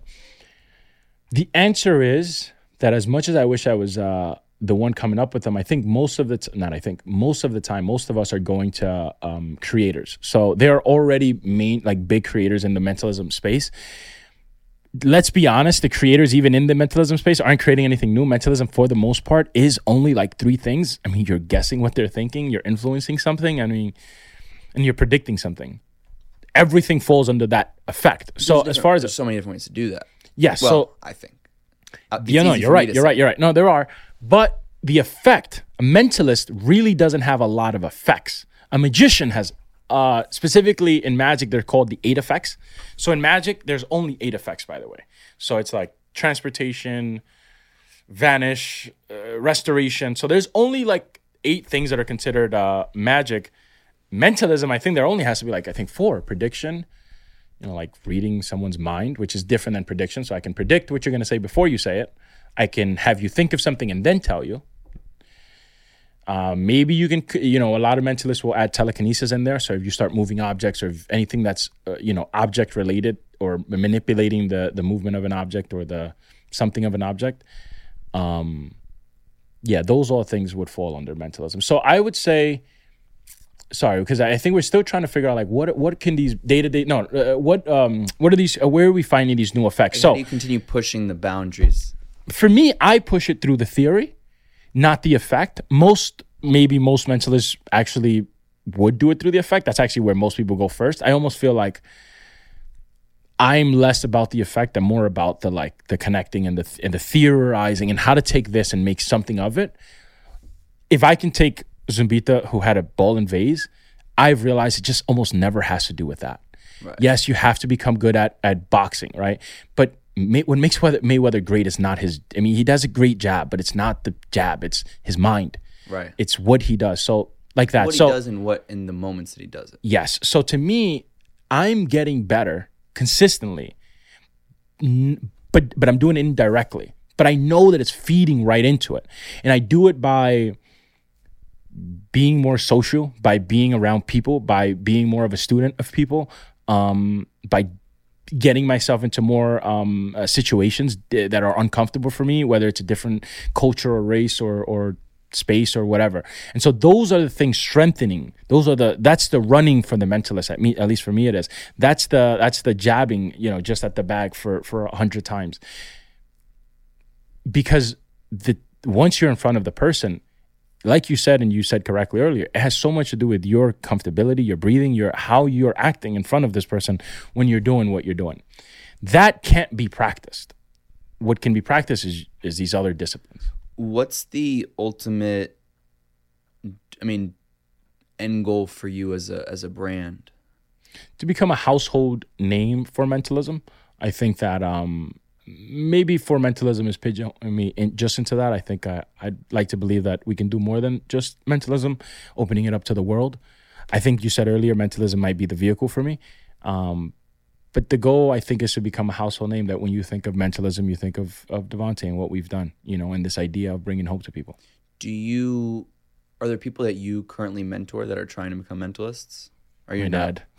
Oh, yeah, your dad. It's the only one, my dad.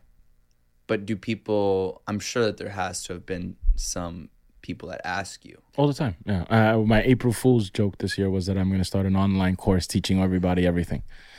Yeah, I get asked that all the time. I'm not ready yet. I think there's, again, if you're interested enough, you'll find people.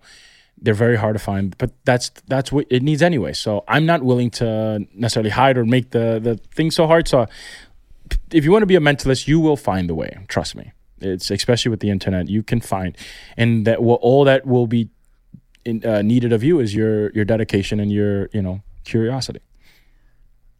Okay, I have a couple questions that I might save for the end. You probably get mad annoyed, but do you think there's one thing, because we were talking about it a little earlier in planning and looking at the cameras, is there one kind of effect or thing that we can do with the little box that you have? Which box? The case that. Oh no, yeah, we could do something. We'll do one on air. Yeah. Because I still haven't been privy to this yet. All right, so let's. For people listening, Devonte has 2 decks of cards, a Rubik's Cube, a piece of paper that I gave him, yes, and note cards. That in between the note cards. Do you have any cards? Do you have any? Do you have any decks of cards or None. a Rubik's cube? Because None. that would then make it perfect. No. I don't. Because then if you were able to do that, then everything comes from you. No, and that would actually be no. better. This I can. And like do even you this, want me we to? don't even need this. Like, Okay, if wait. we could just have stuff that you Wait, gave so- me, it would be even better. Can I inspect? Yeah, of course. Everything will naturally be examinable because that's the way I work. I'm skeptical. Trust issues. But then I right want here. this to be part of the effect, though. If we're gonna, yeah. Okay. Oh, we're doing it now. Yeah. Oh, okay. Yeah. We can. Yeah. Yeah. I thought you were saying that you wanted No. No. That's perfect. But these are all different. These are all. Yeah. You're good. Yeah. Yeah. And close. Actually, here let's. What I wanted to do was see if you can choose like one of like we were gonna do 3 different things. So we can do something with a Rubik's cube, we'll do something with a deck of cards, and we're gonna do something with this. Basically, what I wanted to do. Okay. But we'll do it like this. Actually, here, all 52. Can you see all 52 different cards? Yeah. Actually, it's much better if you hold on to them. Take them in your hand, and you look at them. Or actually, before anything, hold them face down. Face down. Face down. And give the cards a cut, and then put a packet on the bottom. Can I do it under here? Yeah, but just show so I can see that you know what I'm talking about. Oh yeah, like Cut and complete. Done. But you had a better idea, which is to do it under the table. So do it under the table, and you're not just going to do it once. So right now, just cut once, for example. Cut in half, or not, or whatever. okay. Yes, and now cut again. Why not? It's your life. Okay. Maybe if you want again, or you can bluff me. You can act like you do it, but you don't. It's your life. Anything is possible. Whatever you want to do, right now, I want you to take, whenever you hold the cards together, even if there was a camera right here on the top of my head, I can't see anything, but It's under the table for people under the listening. table, It's under the table. there's no way that even, and you have it like gripped claws, Oh, right? like claws. Look, right now, I want you to, if you say the top card, maybe somebody could say, oh, he maybe saw the top card. Or maybe what is more discreet, the top card or the card all the way at the bottom? What would you say is the hardest card to see, let's say? Top card. Right now, take the top card and literally slide it right under your lap or right under your leg. Don't let anyone see it. You've done this. Yes. So you've rid yourself of several things. First, you saw all the cards. You know that they're all different. Yeah. The cards were shuffled by you under the table. You made sure that I didn't even know if you shuffled a little, a lot. You could have bluffed me. I don't know. You then took a card that you chose. I think you could have been the bottom one. It could have been the top. It could have been anyone. Right. Take the rest of the cards come out, and describe this to everybody. The deck will stay. No, but leave it here. The deck will stay on the table the entire time. Okay. I don't want to go through the cards. Nothing like this. Right in front of us. You have no idea what the card is. Here, am I allowed to Yeah. touch it? You actually control everything. Okay, so for people, let's put on closer to my cam so people can Put it right in front of you, actually. Cool. That's better. The point is, I don't want to touch anything. You don't know your card, so this can't be mind reading. So this specifically falls under, maybe you can say, reading people, reading how they cut, how they shuffle, maybe what card they... I would say that you would have cut and then taken out the... You would have taken out the... It's a black card. It's a spades. It's a queen of spades. For the first time, take out the card. Which camera am I showing? First you look and then show it. Wait, which one? What did you say? Queen of spades. Queen of spades. Show it to the camera. Fucking Now, because I'm a skeptic myself, I'd immediately grab all those cards and make sure there's no other queen of spades. All different. You don't even show. All different. Now watch this here. Put the card out. All different. I want to try this. Put the card whatever. Put the card on the bottom right now. Can I do it on the table? Yeah. Put the card on the bottom. But actually, start again. So cut the cards in half. cut them in half. Yes. Can I do it again? Yeah. Cut them again. Can I do it as many times as I want? Yeah. Cut them again in half. Yeah. And then the rest of the cards you can come up. Do I take another one? No. Oh, you want to? Nah. Well, let's just try. Let's try something different. Okay. I don't want to. Then we just keep doing the same thing. People have seen it over and over. Wait, did you take out a card or no? No. You didn't take one out. Oh, so then, supposed to take one? No, it's up to you. Did you? You didn't want to. I didn't. Then let's try this. We will take. Let's take about or instead of me counting, maybe it's better that you count. It could be. Yep. You take the cards, but take them and put them like this in the camera, so everybody can see. Go like this. You can cut again. Cut again. Actually, this is good. Did you just cut? Yeah. Right now, you're gonna do 3 things. Okay. One, you've made the rules. You said, "Can I cut again?" Yeah. Do you want to cut one more time, or are you happy there? I'm happy there. It's your life. One more is no. Okay. No. 3 cards that you're not gonna see. I want you to let's do it different. This time, right now, you decide. Listen to me. Leave the cards under the table. You've cut how you wanted. You shuffled the cards even earlier. Right now, don't even tell me. It could be the card on top, or it could be the card all the way at the bottom. Okay. And you're gonna take that card. You're gonna flip it face up, and you're gonna stick it anywhere you want in the middle. Oh, okay. So it's either the top one or the bottom. Right now, either the top card or the card all the way at the bottom. Don't tell me, just do it. Take a card, flip it over, place it inside. Cool? Hold on. Take your time. Yeah? You could do it behind your back if you'd like, if that'd be better for you. However you'd like. Cool? And put it somewhere, anywhere. Put it face up in the middle. Put it face up in the middle. Yeah. And okay. Because later we're basically going to spread to have a nice review. Okay. That's all we're doing. Okay. You could put them under the leg, but then it's the same review. Okay. If you want to do the other 2 under your leg, does that make you feel a bit so then I take more and secure? I took from, I'm not going to tell you the top or the bottom. Right. And I've taken another 2. So right now, how many altogether? I was only going to be 3 cards altogether, but I don't know how many cards you've taken. I took one, and I from somewhere, top or bottom, and then I put it in the middle. Okay. So now what do I have to do with the other 2? At this point, it's your trick. So you want whatever you want to do. If you want to put them in the middle, these next 2, or you want to sit on them, it's your life. And I can take them again from either the right top now. or the Don't even tell me. The next 2 can come right from the top. Maybe one comes from the top. Maybe one comes from the bottom. Okay. I don't You know what? Okay. Then I'm gonna do Don't something. even tell me. And I'm gonna put both under my leg. Whatever you want. Do I have to look at them?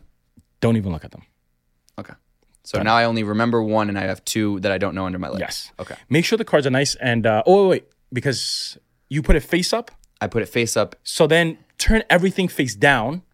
So just in case you peek at and make sure it's nice and squared off. So and the rest of the cards when can just come. when I put it down, you're gonna have something face up. Something face up, but I don't know what it is Right. because It's it's just the top irrelevant. card. Yeah, I don't know how many cards you've taken face up, whatever. Or actually, yeah, put it. You can just put them in. Yep. Can I do it? Yeah.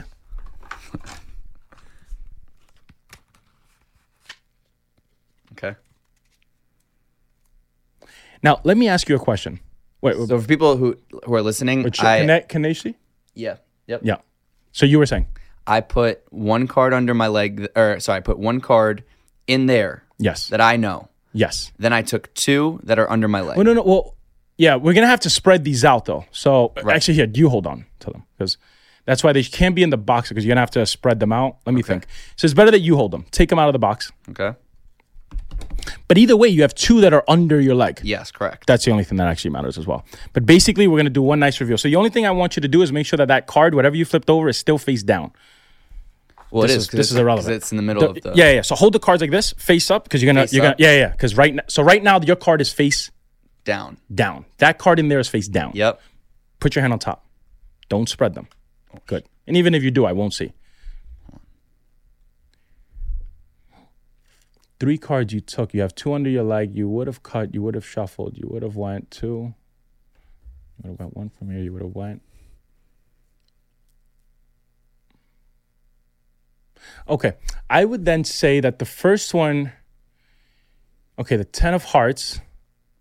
Then no, you went. Okay. Oh, okay. I see. You took. Okay. You also wanted the ace of diamonds, and then you took out the no.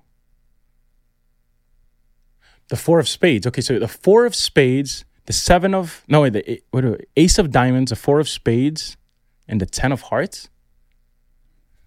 10 of hearts, Ace of diamonds, 4 of spades. Did we get all of that? Can we remember that? What was that? 10 of hearts. 10 of hearts. Ace of diamonds. Ace of diamonds. 4 of spades. Okay, now what? Spread this. Spread it. Everybody can see these are all different cards. Right? Can everybody see? Yeah, hold on. Let's put it even over. So this is why I like the visual. So everybody can see that, because I know what people are thinking. How do they know? Look, flip this card over. There's the I said the first one would be the 10, yes? And that's the one you put. It's 10 of hearts. Yes. And then I said the next 2 that you would go after is the Ace of diamonds and the 4 of spades. Show the ones under your leg. Ace of diamonds. 4 of spades. Bro. And as everybody can be left with all the evidence, there is not one other duplicate. There's no other Ace of diamonds. There's no other 4 of spades. Yo, that actually fucked me up, bro. Yo. I can't.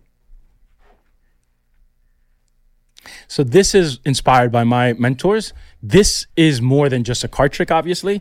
This is all person connecting. This has nothing to do with sleight of hand. Okay, can I tell you what I was thinking when Yeah. when I knew? Because the only one I knew was the 10 of hearts, right? Yeah. And I feel like there was a moment where you had a doubt, but you knew, but you had a doubt if there was a 10 of hearts. I didn't know because you had said so many. So you had said, "Oh, I took 1, I took 2." So there, I was like, I don't know if you had followed exactly what I said. Because originally I wanted you to put 3 cards face up, but you had said, yeah. So, and this is also part of what I do, which is I'm rolling with the punches just as much as you are, right? Because you're throwing different things at me. Let me cut one more. No, I don't want to cut. So this is part of the dance I'm talking about. This isn't you're not a robot. You're not. All right, what about this Rubik's Cube? Well, this one is not actually magic or even, here, let me see. Have you ever solved a Rubik's Cube before? No. Never? So what's the fastest have you ever seen maybe somebody solve a Rubik's Cube, let's say? Pretty fast. Like how fast? Well, honestly, I don't know. Maybe I've probably seen videos of somebody doing like 30, 60, 10, 20, 30, 60 seconds. Have you ever seen somebody do it with one hand? Yeah, your Instagram. Yeah. So I'm going to show you that right now. And so a lot of people think that it's some sort of like button that I'm pressing or something because it happens so quickly. I wanted to show you up here close in person so you can see that it's actually happening. Can I? And so the same thing, for example, if I said to you, here, mix this up, for example. Can I mix this up as much as you can. Yeah, of course. Now, have you ever solved one? No, I don't know. I want to teach you something about solving a Rubik's Cube. Okay. And actually, I'll show you that first before we get into this.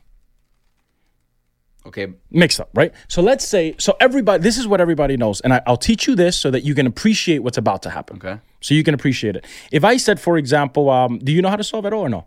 No idea. So when most people just look at a Rubik's Cube, for the most part, they're just thinking, whatever, it's just mixed. No. Every center has a very specific color that doesn't duplicate. So for example, if I see one red here, I know there's no other center with a red. I don't have to look. I know there isn't. So these are little pieces. What you're looking for is something amazing. But to get to the amazing part, you must first understand why this is even amazing. So have you ever seen people solve them quickly? Yeah. It's because they're studying the cube first. Okay. So I don't know if you ever see, they get to see the cube, then they put it down, and they're formulating how they're going to get to this end in their mind. So they mix it, then they study, and then they try to solve. Right. If that makes sense. Any cube can be solved because of the way that I said the pieces, because all the pieces are already where they are. So this is let me just show you the slow. Before you do it though, can I mix it before? Yeah, I'm actually solving it slowly. So I'm just showing you how it works. Okay. Yeah, I'm just showing you how it works. But before you do it with one hand. Yeah. So slowly it would work something more like, obviously here I'm just creating, I'll do it a little bit quicker because it gets boring. But trying to create this thing called the white cross. So all I'm doing here, and this is again a little bit slower way, the way that most people would learn it, is just this little white cross. You see that? Mm-hmm. But there's something that I can see that you can't see, which is that it's connected to this little corner, this little center here, which lets me know it's on the right side. Anyway, I'm going to save you the Rubik's Cube lesson. But to me, when I first learned Rubik's Cube, I thought maybe there's some sort of maybe some sort of trick. Nope. It's literally you just studying the actual cube.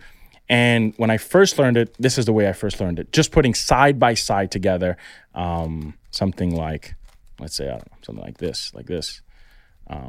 It can go on. The point is this. I'm actually not going to solve it because I don't want to take too much time. You said you wanted to mix it, but I want you to do something even better. You're going to mix this under the fucking table. Wait. Let's do this even better. Let's both do this. I'm going to mix and you're going to mix. Both under the table. I will finish first and you will continue mixing. Can I look at it? Nope. Oh, well, you can look at yours, yeah.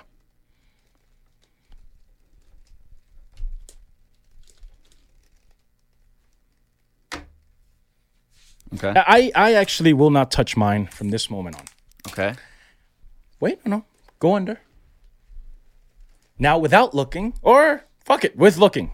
I've never done it with somebody looking, but we'll try it. Mix up right now. Keep mixing. As a matter of fact, mix it to the point where you say to yourself, this is really mixed up. That's what I'm trying. There's no way I'm going to give him. I'm not going to give him the corners. I'm not going to give him the white cross, nothing. All right, I'm there. Yeah? And whenever you want, place it right down. If even one of these sides matched, the randomness, I don't know, should I show it to the camera here? Yeah. If even one of these sides matched, that wouldn't make any sense at all. Yes, can you see this? No way, But bro. if they all match, Bro. Nah. that wouldn't make any sense. Nah. Bro, what? No way. Now, you said this is the most mixed. So, look, let me just get rid of one. I'll put it, you know what, here. I'll put it completely away because I don't want anybody to think, oh, he switched it with the other one. We're going to completely, and we're not going to, look, no, I need this to be seen all time. Yep. This has not been switched out. We just got rid of one. Yeah, you just put one down. This is still the one that, one of the exact ones that you've mixed. Yes? Just so people are listening. Yes. Like, yeah, you gotta watch it. Cause Yeah. And now I'm going to try to do this thing of putting it together with one hand. Watch. Actually, count to 10, almost like you're looking at a clock. So don't count 1, 2, 3, 4, 5, 6, 7, 1, 2, go. 1, 2, 3, 4, 5, 6, 7, 8, 9, 10.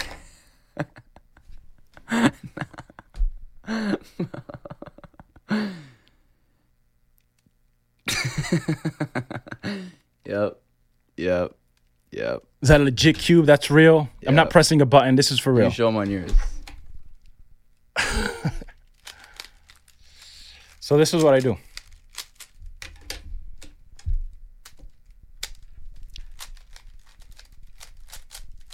Damn. Well, that has me all fucked up. So again, this still not necessarily mentalism, right? Close to it, dealing with people, working with them, but it's still more based on my ability to use a prop or something. But what if it was just the mind? Okay. Then this is a little bit more. But of course, it's not anytime just the mind because we have to get this idea into reality somehow. So I'll write something down. As a matter of fact, here I'll write this down. Wait, have I already? Have you seen it? No. Good. Even better. So I've written something down. This is my prediction. You gave me this paper, by the way. Yes, I did. Okay. I was going to use my own, but you wanted to use better after you said, oh, he has his own. But I ran it this to be legit. That this is your paper. It would have been even better if it was your marker. But they've already seen what I wrote, I think. Close your eyes. Don't look. This will be a prediction for everybody else. Okay. Everybody saw it. Put your hand on top of this. You can bring it close to yourself. And now, if I said to you to think of a number between 1 and 100, the first number that comes to your mind, it's 19. Do you feel that most people say this number? Or this is random because I want you to see this. Look here. Open up the notes and describe to everybody what's happening. So you're opening up the notes. So do this slowly. I'm on Devonte's phone. Yes. I have my hand on a piece of paper that I haven't seen. He wrote something down. So I'm opening up. Do you want me to explain? And you do your thing, yeah. So I'm opening up his notes app. And the first thing says new list. Yep. And then commonly selected cards. What else? Top 100 greatest movies of all time. Okay, what else? Beverages. No. What else? Celebrities. Let's do celebrities. Open up the celebrities. Real quick. 100 different names. Who's number 1? 50 Cent. Let's go with somebody random. Who's number 5? P. Diddy. But you said number 19. You didn't say 18. Who's 18? 18 is Drake. You said 19. Who'd you say? Who did I say? Well, actually, you haven't said it yet, actually. Who is 19? Well, you said 19, though. But who's the person? Tom Hanks. The GOAT. No, Drake is the GOAT, but maybe Tom Hanks is also the GOAT. Take a look at what I wrote before anything. Huh. Number 19 was this random number you just said. Open this up. Bro. Nah.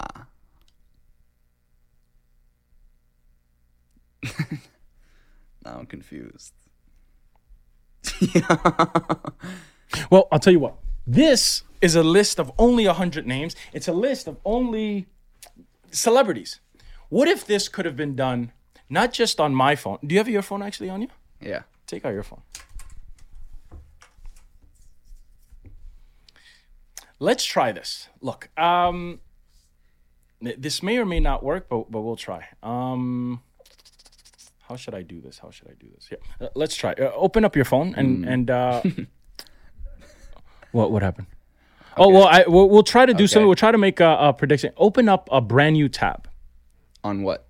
What do you use? Whatever you use. Safari. Let's use Safari. This time, the same exact thing. How I wrote Tom Hanks before anything. Let's try. I don't know if I could do a place. We can do many things here. Let's try this. If I said to you to go, and you can think of either, we could do a place, we could do a thing. Would a place be more interesting or an actual person that you actually know? Would a place, so you thinking of a place would be more interesting to you? Yes. It's interesting you say that though. Let's try this. Look, here's what we'll try here. Open up Google and we'll write on this. The point is this. Go to Google and do this. So, I don't know if the camera see this way. Show the camera. So do you want to show the camera what you search, or do you want to keep that a surprise? I want to show the camera what I searched. I'll hide and everybody will believe that I'm not looking. So here, search this place. I don't want to see. I'm going to close. All right, I'm going to get close to the camera for a second. Okay. Make sure Cozy doesn't see.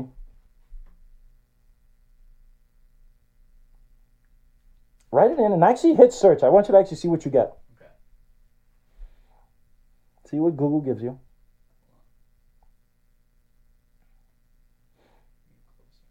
Maybe you can get even an image so you can get a visual on it.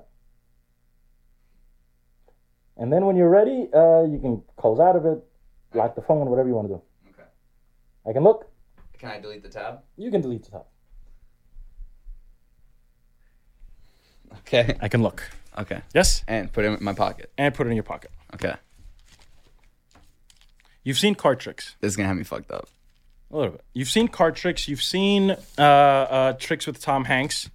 You've seen I don't know what the Rubik's Cube by there, but So for people listening at home, I Googled a place in the world, and then I X'd out while they weren't looking. This I can 100% confirm. So how do you know if you got the spot correct? well, I'm gonna I'll write it down first. You can look at. How about I'm gonna bring back the. No, don't bring anything back. Okay. We'll trust you. You've already shown them. Yeah, and they've seen. They've already seen. They've seen. We'll try. Well, actually, I kind of want to look at me. All right, maybe this will work this way.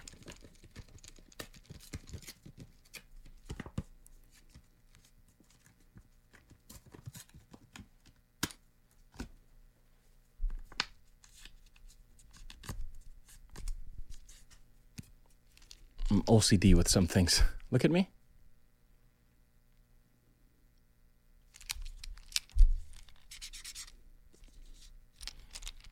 Just to see where I'm going with this. What is the first letter? Just tell me, is this the first letter?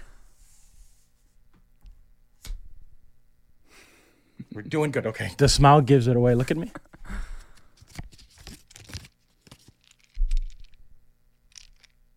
Now I want you to finish the word.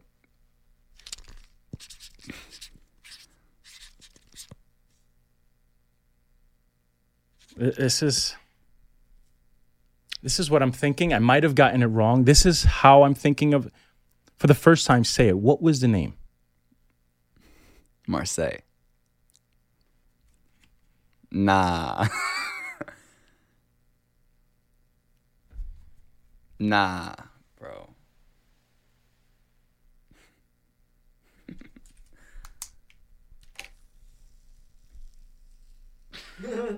Nah.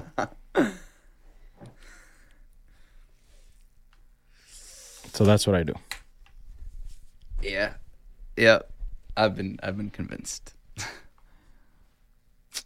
Well, I don't really got nothing to say. It's pretty fucking impressive. I don't know how else to say it. Damn. Fuck. Well, if you're listening to this, I highly recommend you watch it. Because I walked in and I was like, yo, I'm a skeptic. I'll figure, you know what probably everybody does, and myself included today? I'm not going to let him get me.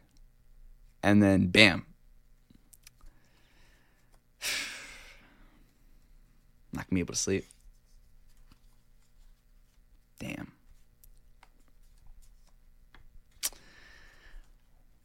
All right. So, to wrap things up.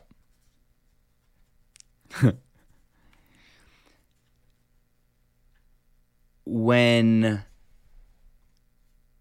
people are going to remember you one day, how do you hope that they remember you? I think I used to spend a lot of time thinking about stuff like that until I think I listened to Alex Hormozy, who said, you'd be surprised how little that's actually might happen. You know, it's very rare that people will forever speak about you.